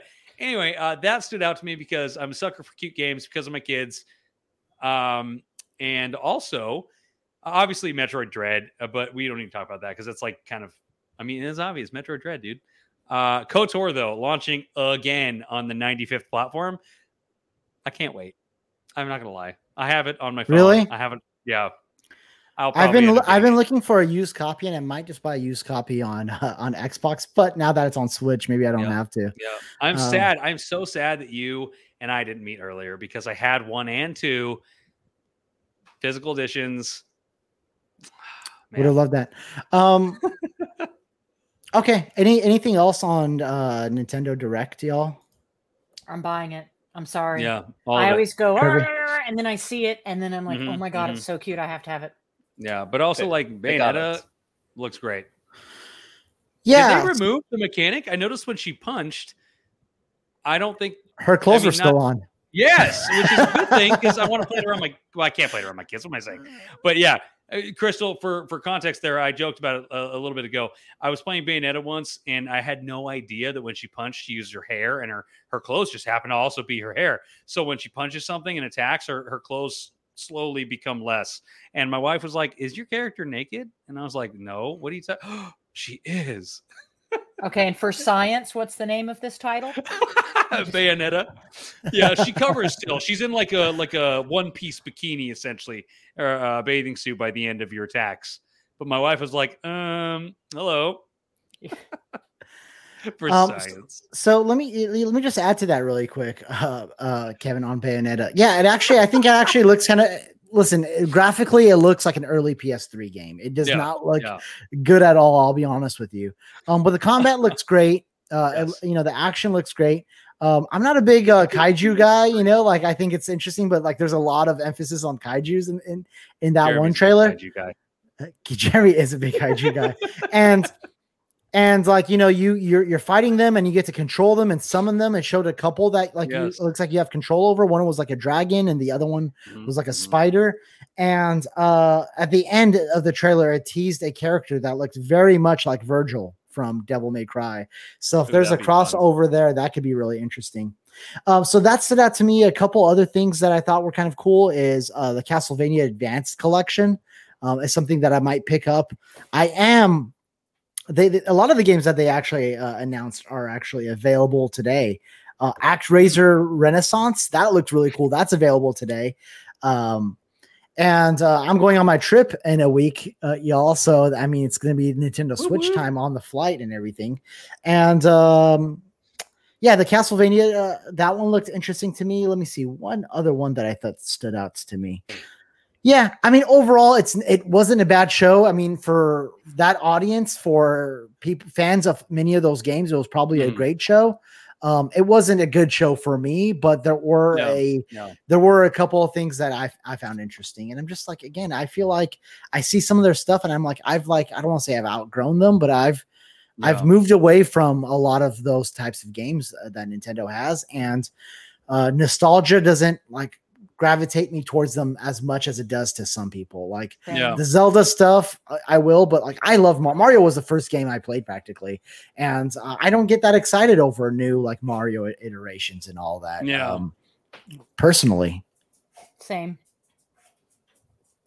All right, we're jumping around here, but I got this other really interesting topic that I want to bring up, which is an updated production list this week revealed 5 directors of The Last of Us TV series, and Neil Druckmann is listed as one of the 5 directors. My question to you all is, we see that PlayStation's doing a really heavy push into, film and TV.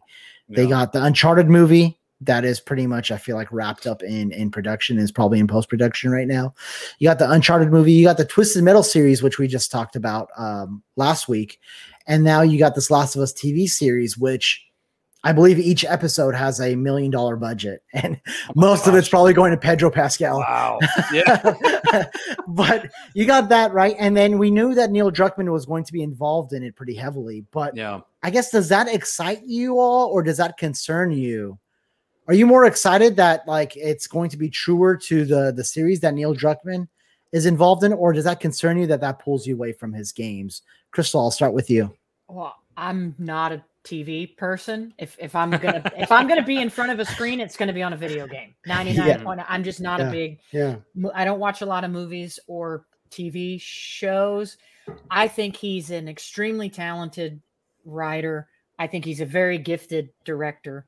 I mean, the Naughty Dog slapped so hard, like my grandmother felt it. And it's just, I think he wanted to be. I think a lot of I think a lot of video game creators wanted to be on that bigger kind of stage, but I think it's shifting. I really do think that video games are going to become the new media that is all consuming. I'm happy for him. I hope the show's great. I'm happy for everybody involved. I would like to see him remain making games because I think he's great, but Naughty Dog's going to do a great job.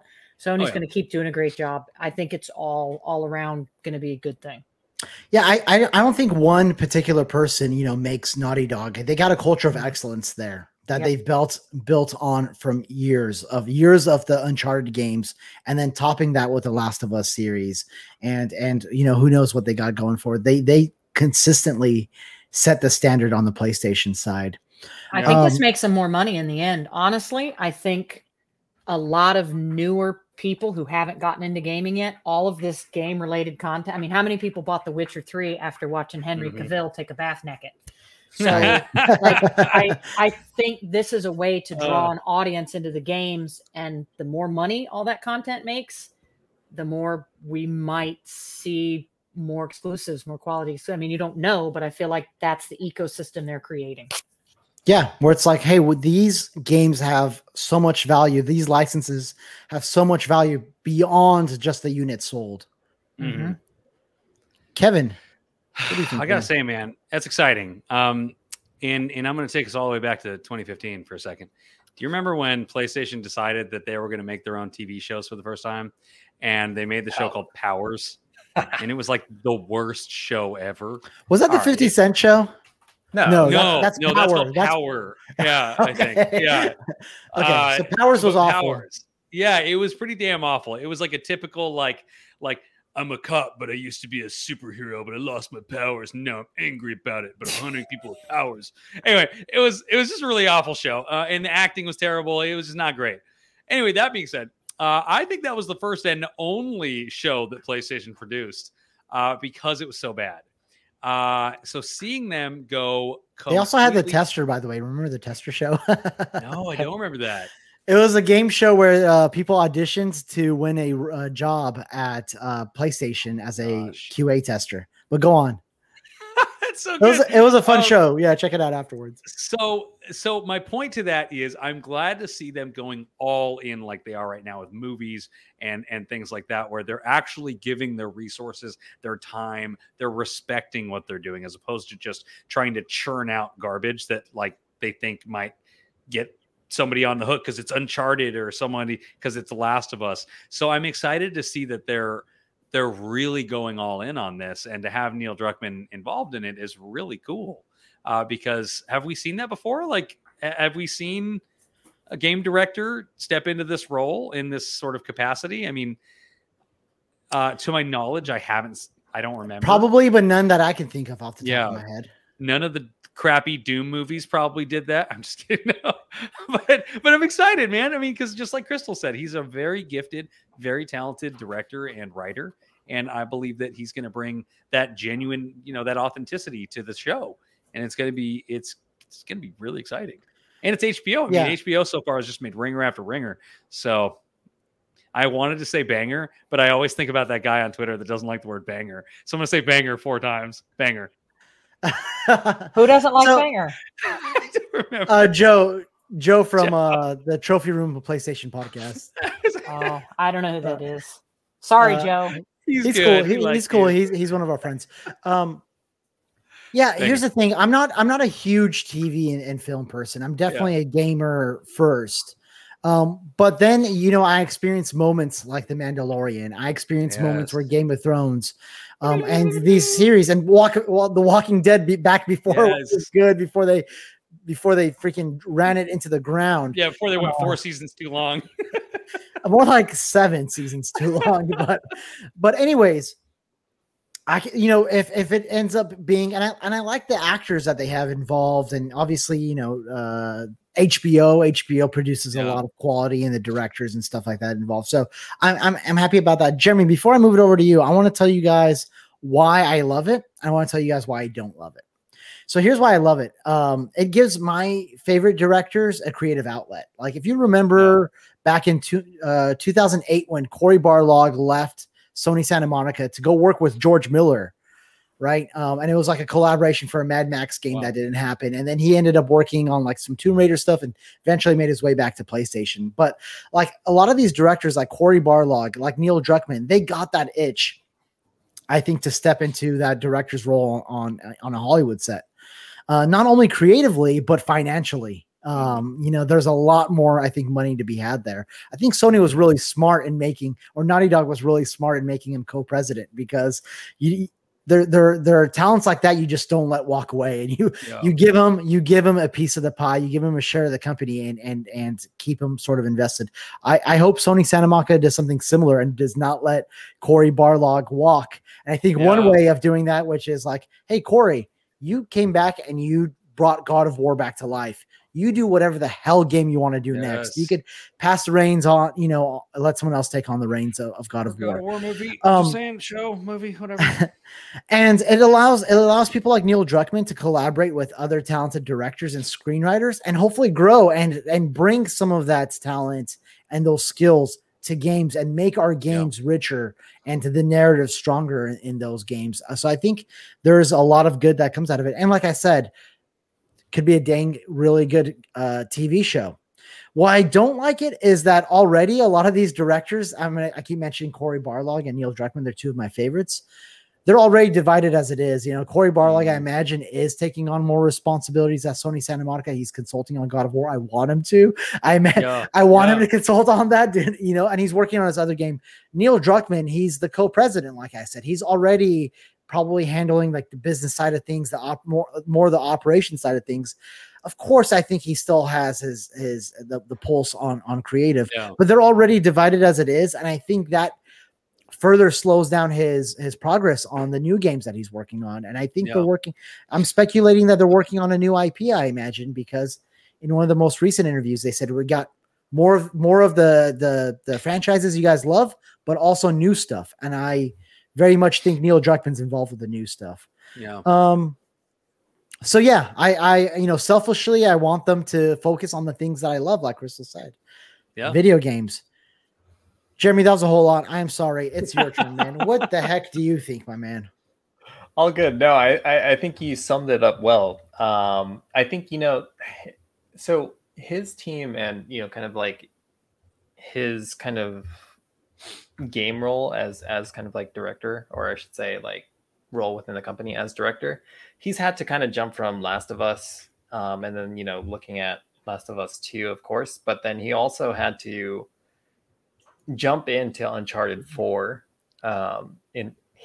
which that game drove Bruce Straley to to like retire out of that, but go ahead. And that's what I'm saying. And I think, as long as this kind of like helps like kind of prevent kind of like that burnout that, developers, game directors, and basically any staff can kind of feel, I'm up for it. Just as long as it kind of kills that burnout for him. And he's had to jump from project to project too. So, I think it's a good thing. And then, afterwards, he can focus on creating that new IP, or going back to Last of Us Part 3 or whatever it is.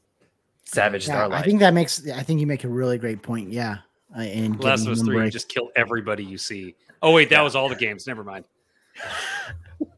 We got a couple stories that we want to get through. Let's get through this one. I think it shouldn't take a ton of time, but just breaking right before the show started. Jeremy, thank you for bringing this to my attention. But the initiative has announced that they are partnering with Crystal Dynamics for Perfect Dark. So, if you're unfamiliar with Perfect Dark, it's a series that was originally by Rare. It was on the 64. It was one of the sequel, Perfect Dark Zero, was one of the launch games for Xbox 360, and has sort of been on a hiatus until this new studio, the Initiative, that's been formed based out of Los Angeles, which is getting all sorts of talents from all around that region. Picked it back up and announced the next Perfect Dark at, I believe, the Game Awards last year. So we know the Initiative's been like sort of tinkering away at their game for a few years now. But yeah, they're a new studio that's been ramping up, but it looks like they needed some help here. from Crystal Dynamics. I'm going to read the tweet that they just posted. Perfect Dark update. We are partnering with Crystal Dynamics, the world-class team behind character-driven games such as Tomb Raider, to bring this first-person spy thriller to a new generation. Not Avengers. Yeah, let's not bring up Avengers. So, yeah, I guess I'm just gonna. Anyone that wants to sort of jump in here, any thoughts on this? Does this raise any like eyebrows, any concerns, or is anyone excited about Crystal Dynamics being a part of this? I don't give That's a shit. interesting. Crystal, you don't give a shit. Perfect Dark doesn't sound like an innocuous shooter game. It sounds like something that would terrify me. So no, if it's like scary stuff, I don't give a shit because I don't fuck with scary stuff. So I don't. Crystal, it's a dynamic game. No. Dad joke. Sorry, I apologize. I take that back. Please do. So it's not a horror game at all. I think it's sort of dealing with like thriller. Now, see, that sounds cool, but Perfect Dark sounds like a scary name to me. The character's name is Joanna Dark, so that's where the dark comes from. I was trying to leave it. Oh, and she's perfect. Yeah, okay. It was compared. She's perfect and dark. Wait. Anyway, so it was compared a lot to GoldenEye. Okay, well now I give a shit. Yes. Yeah. Now I give a shit. And Yes. I think like the goal that they've been trying to achieve with this studio is like, hey, let's create that. They've actually called this a quadruple A game production. Quadruple A. Wow. They're going for the top of the top, highest quality. You know, Look, the Avengers type Tower. of experience you would get from like a Sony, a PlayStation Studios game. And they've actually gotten a lot of PlayStation Studios talents. I think they've gotten some people from Naughty Dog. They've gotten some people, I think, from Santa Monica and Insomniac. And yeah, that's sort of what they're aiming for. But yeah, does anyone find it interesting? Does it feel like maybe it's a new studio and maybe they bit off more than they chewed and they just weren't making the here's some speculation I'm saying. Did they bite off more than they could chew and the game was just not making the progress that it needed for its timeline right now? Jeremy, you're thinking right now. What are you thinking, man? Square Enix acquisition confirmed is what I'm thinking. No, I'm just kidding. I saw that somewhere. I saw that. Oh my gosh. Wait, what? I think it's interesting because then that could, I mean, I'm kind of wondering if they've just kind of like expanded the scope of the game, because we know that Perfect Dark also has that multiplayer like component to it. So I'm wondering if maybe the initiative like kind of focuses on the multiplayer or some other aspects of the game, while Crystal Dynamics can kind of focus in on kind of like the single player campaign of it. Yeah. But it's still interesting that they got Crystal Dynamics to help them kind of like develop this game. It's just it's interesting. It looks badass. I'm just gonna say, and I think pyramids in the background. I think that's Ruby Rose, by the way. It looks like Ruby Rose, but this game looks badass. It's like clearly you're gonna defeat Raw at some point in the game. I mean, that's obvious. For Wait a minute. Bayek of Siwa might be over there. Oh, yeah. You kind of crossed what I was going to say. I'm like, this is a crossover with Assassin's Creed. This is part of the Assassin's Creed Infinity. Yeah, totally. Yeah. Boom. Yeah. Boom. Boom. Kevin, what do you think, man? I mean, it looks great, but it is just a cinematic. Honestly, what do you think about Crystal Dynamics helping them? I like them. I'm going to be honest though. The Tomb Raider games, they're good, but they didn't really like float my boat. They felt kind of dated. Like there was a lot of, as we talked about, quick time events and stuff. And that just, it didn't feel good in those games for me personally. I only played the first two. I never played the third one, but, the third, same. Yeah, that kind of worries me a little bit if they're going to do more things like that. I hope they don't rely on that sort of those mechanics.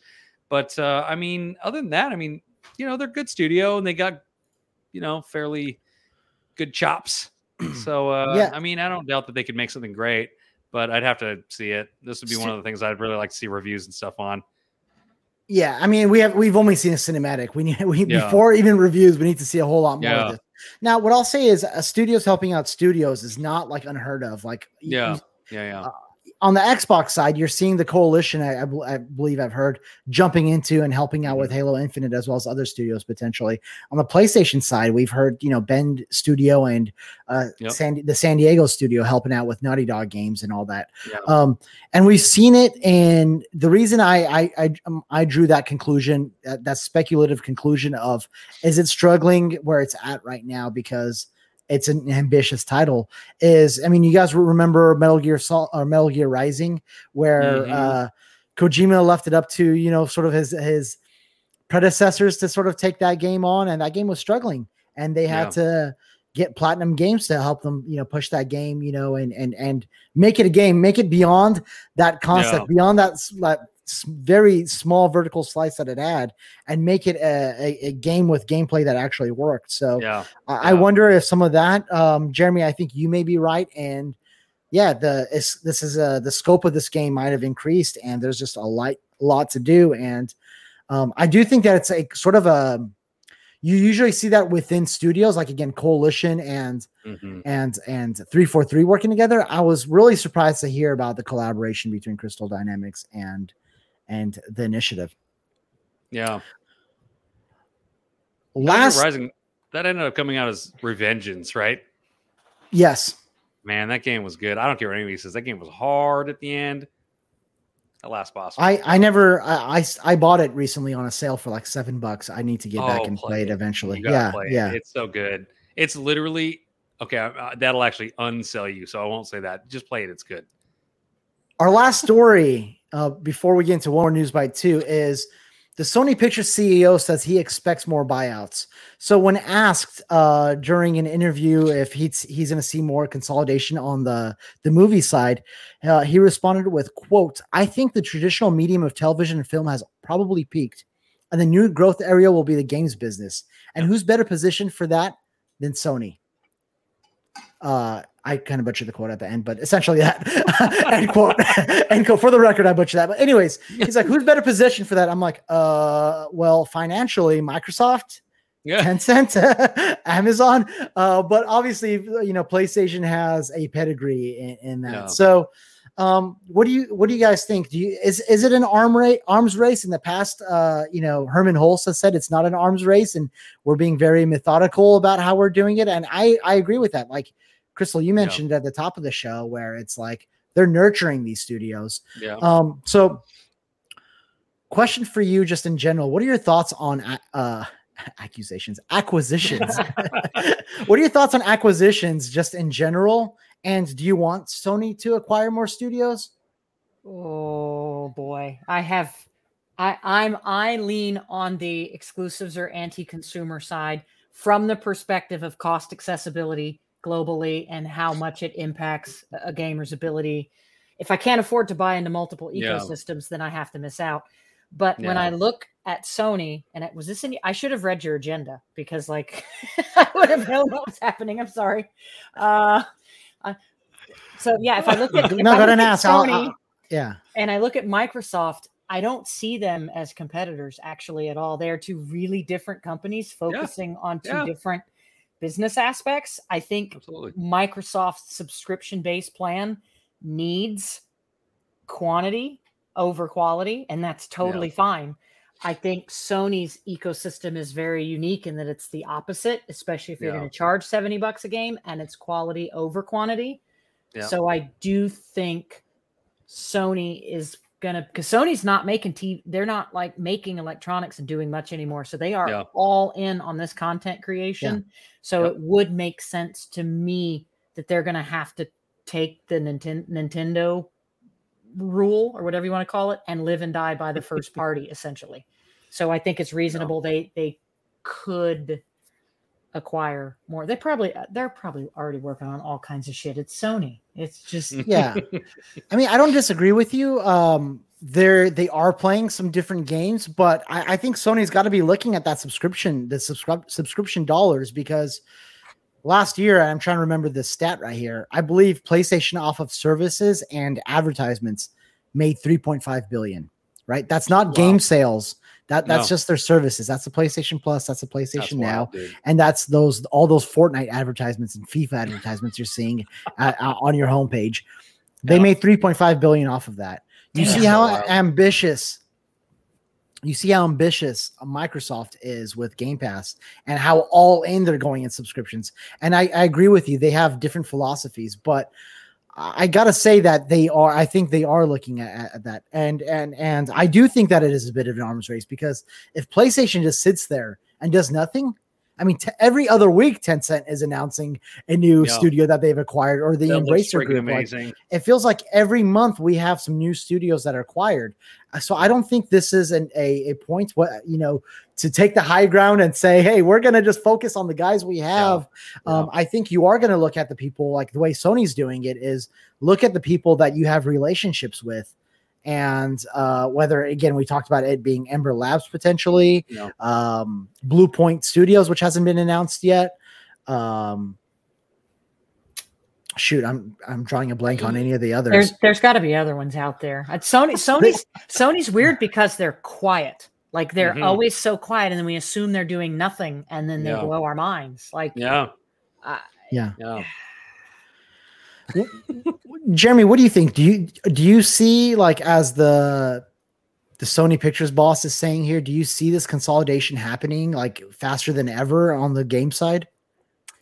Yeah, I mean, content is king, and Microsoft kind of accelerated it. Of course, we know that their main focus is to get Game Pass on almost nearly any device that they can. And in order for people to stay subscribed to said device, you need to provide the content of it, right? Yeah. Or else you get that Netflix problem of, hey, Witcher comes out in the winter.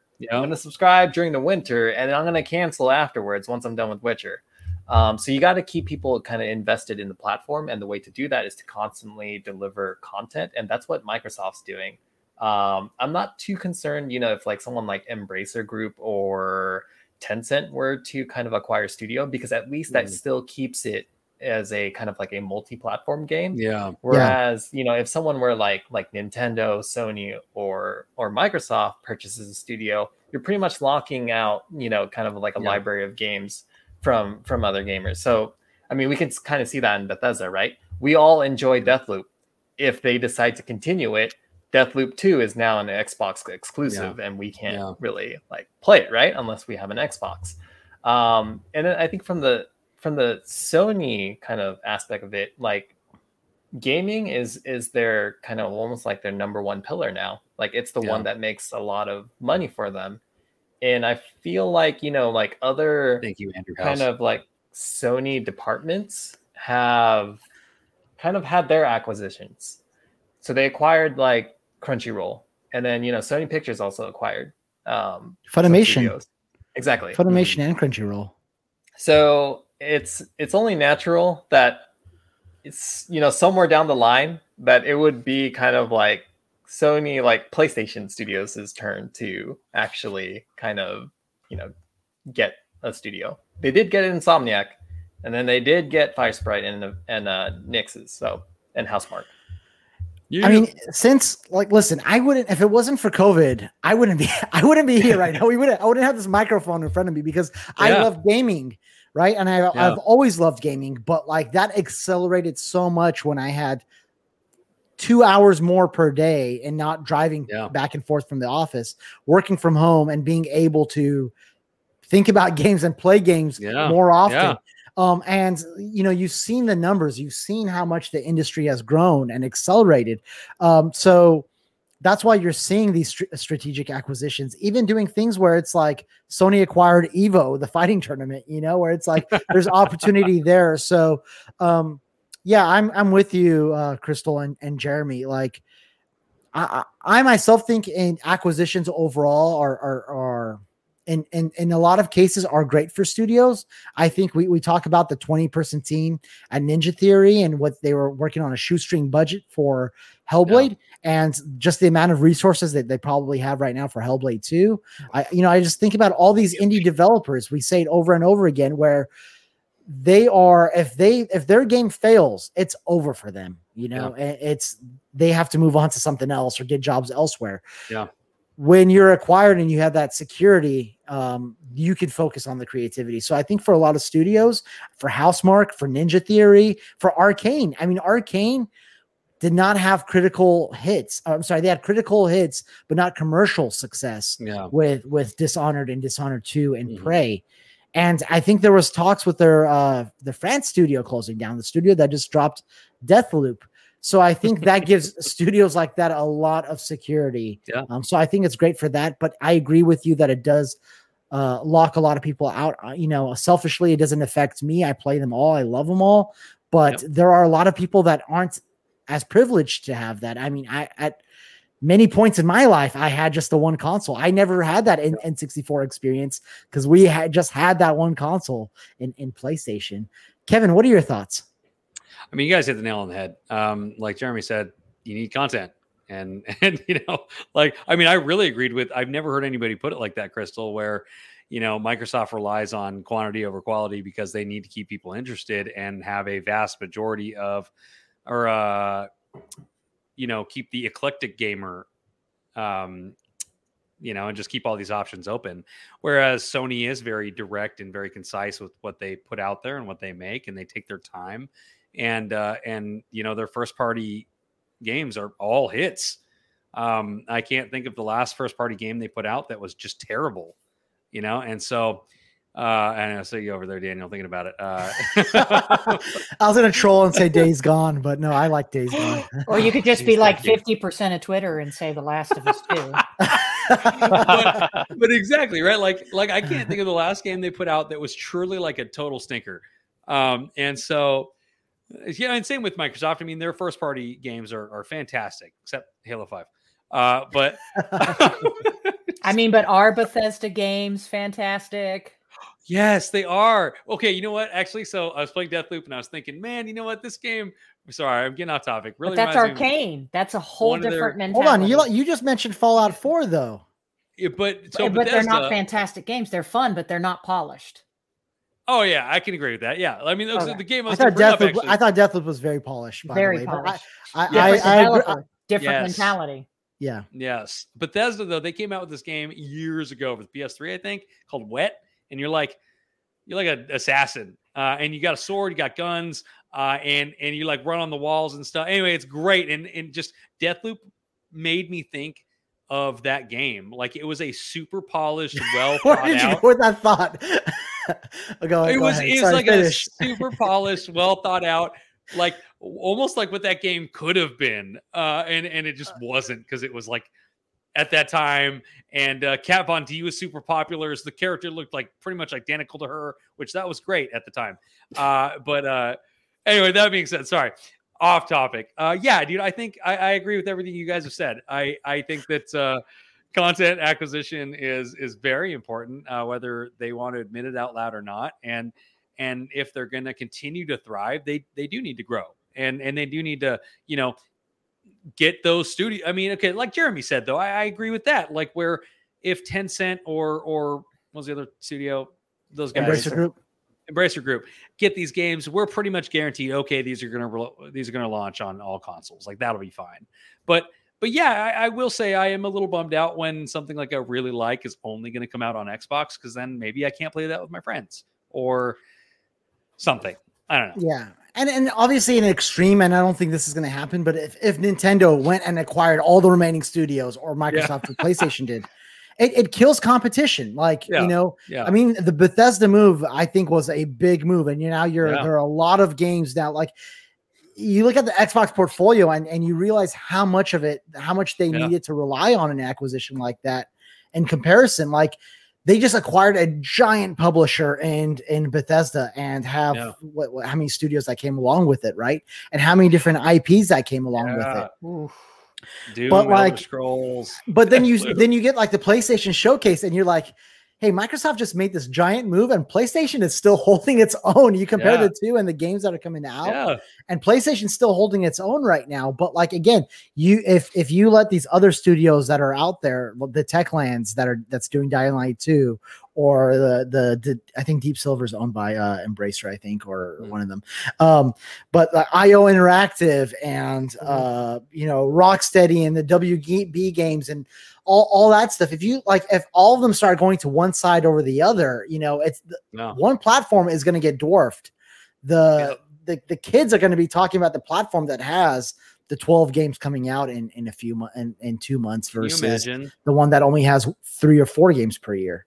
Just like humor me for a second. Can you imagine if Xbox got all the Rocksteady games and PlayStation had all the Spider-Man and, Insomniac games? Like, that would tear me apart. I would hate that. Why would it? You own both of them, so like I know, but I don't want them to be on. I want my trophies. Okay, I don't want to be on Xbox. I might actually do more multi-platform games on Xbox. My gamer score sucks. Some people have a bias too. I mean, I actually love the DualSense. I think it's like the most adult and insane controller I've ever used.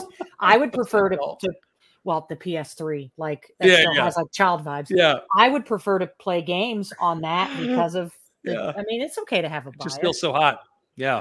Yeah. I mean, I think it's totally okay to have a bias. I think having a preference, your platform that has a lot of the games that interest you does not equate to you being toxic or a console warrior or a fanboy. Like, no, I think it's natural as human beings. It's natural to have something that you might gravitate towards to. I feel like, and I'll speak for myself. I love them all, but like I am most interested in PlayStation. Like I am most passionate about those games and the stuff that's coming up on that side. All right, we got one news bite. Speaking of Xbox and games coming out on that side, the Halo Infinite, I'll just run through this really quick. Chime in if you guys want to, but otherwise it's going to run through this really quick and we're going to wrap up here. So the Halo Infinite tech preview is happening this weekend. If you signed up before the 13th as an Xbox or Halo Insider, you got access to it. So I know Jeremy, Kevin, and I got access to it. Crystal, you probably didn't. You said you're not a big Halo person, right? I don't have a Series X yet. I don't have a new Xbox yet, but I haven't liked Halo since the second one. I know. You're gonna break Mo's heart. Only Halo 5 is bad. but listen, so they got the tech preview out this weekend, 23rd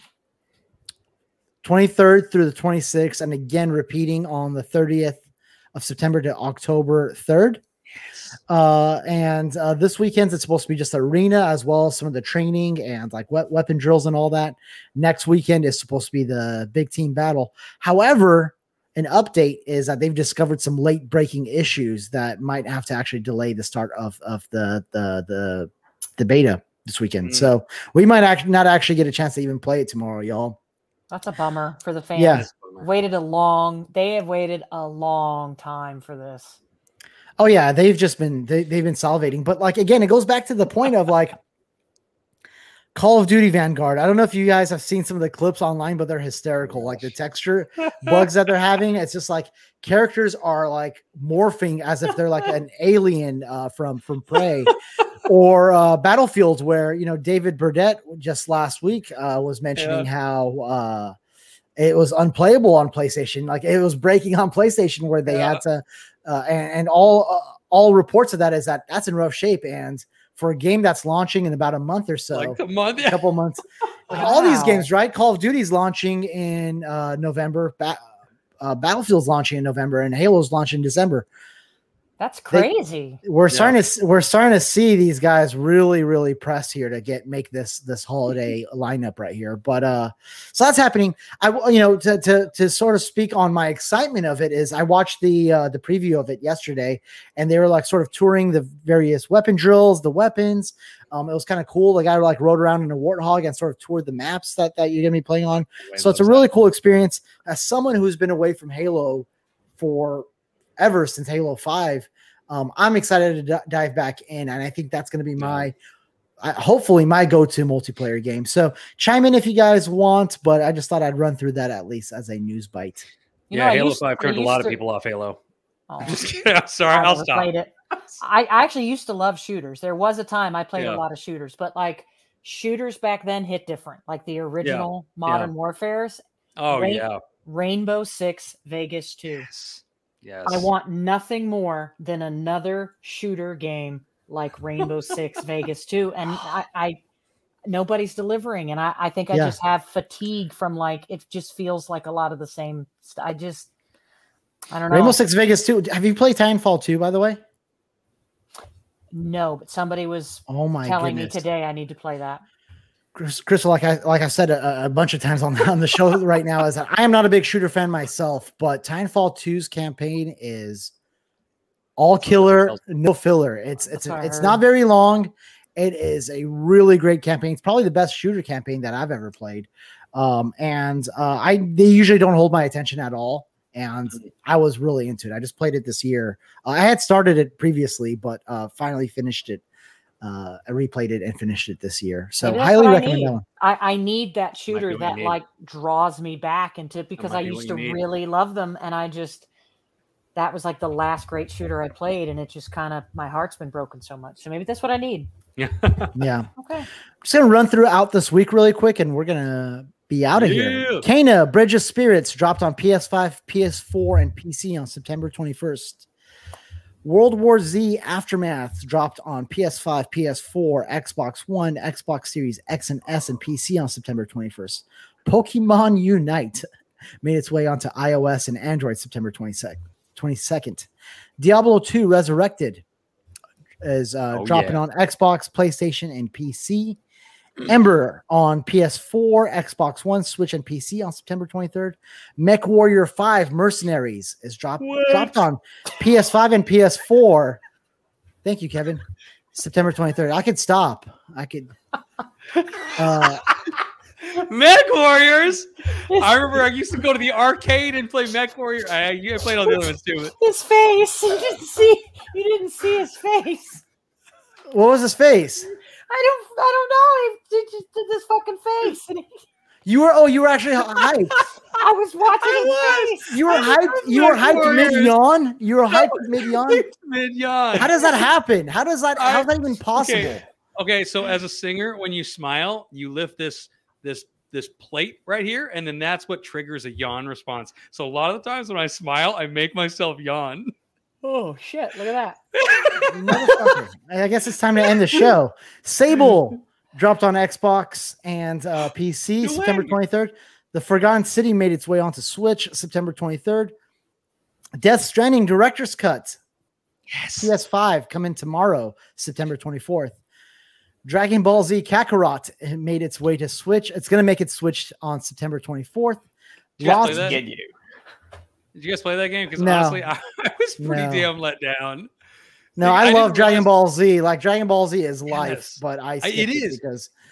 But you don't realize how much Goku's dead until you play that game, and then you only play as Goku. Like literally everything is filler, and the only killer is like 10 hours at a time when you play as Goku to like save the world 4 times. Yeah, other than that, you're playing everybody else, and you're like, I want to play Goku. That's how the show was. It just made you always yearn for more Goku, but he was always lost. Speaking of Lost Judgment is dropping on PS5, PS4, Xbox Series X and S, Xbox One tomorrow, September 24th. Game Pass this week, games this week. Sable, Lost Worlds Beyond the Page, Subnautica Below Zero, and The Tainted Grail. Thank you. I was hoping so. Conquest it's making its way to PC. And the Tainted Grail. Been our show. Covered a lot of ground and a lot of really interesting stuff. Crystal, I want to thank you once again for joining us. Thanks for having me, guys. I had a lot of fun. This was Kevin and I. We're dangerous together. I like it, and then I like how Jeremy throws in shit too. And then Dash is like sitting there like a parent who's not going to pay attention to the situation. I very much enjoy the dynamic. I am watching the clock constantly, and I'm like, if I let these fuckers go, this is going to be a 4-hour episode. Probably. You know, I'd be happy. All right, yeah. Crystal, where can people find you, and where can people find the Game Junkie Show? I will link everything up in the description, but please go ahead for our audio listeners. On Twitter, I am C Smith Shine, so that's my Twitter handle thingy, whatever you young kids call them. So I don't know. I'm like an old boomer now. I act like it. Yeah, it's Crystal D Smith is where you can find. It's youtube.com/Crystal D Smith. You'll find the Game Junkie Show playlist and like other stupid shit because I'm stupid. I'm subscribed to you, but I still searched you up as Crystal D. Smith, and you got good SEO. I found you right away. So, well, I hope so because I used to do that for a living for clients. Okay, and then good. on Anchor. I'm on anchor.com. I think it's / Crystal, maybe a -D. I don't fucking know how they do that. Just won't you if you find it, won't you, or I'll try to find it. I'll link all that stuff up in the description. That'll be easier there because you can go to Anchor and then find me. I'm now on Spotify, Apple Podcasts, Pocket Casts, and then you can listen on Anchor. Y'all check out Crystal on Twitter. Check out the Game Junkie Show. Tons of really good topics, and a lot of really good hearty discussion from each one of them. Thank you, Jeremy Rain. What's the final word, or where can people find you? I said you asked for the final word. Captain Ginyu! Oh, Captain I'm gonna do it again.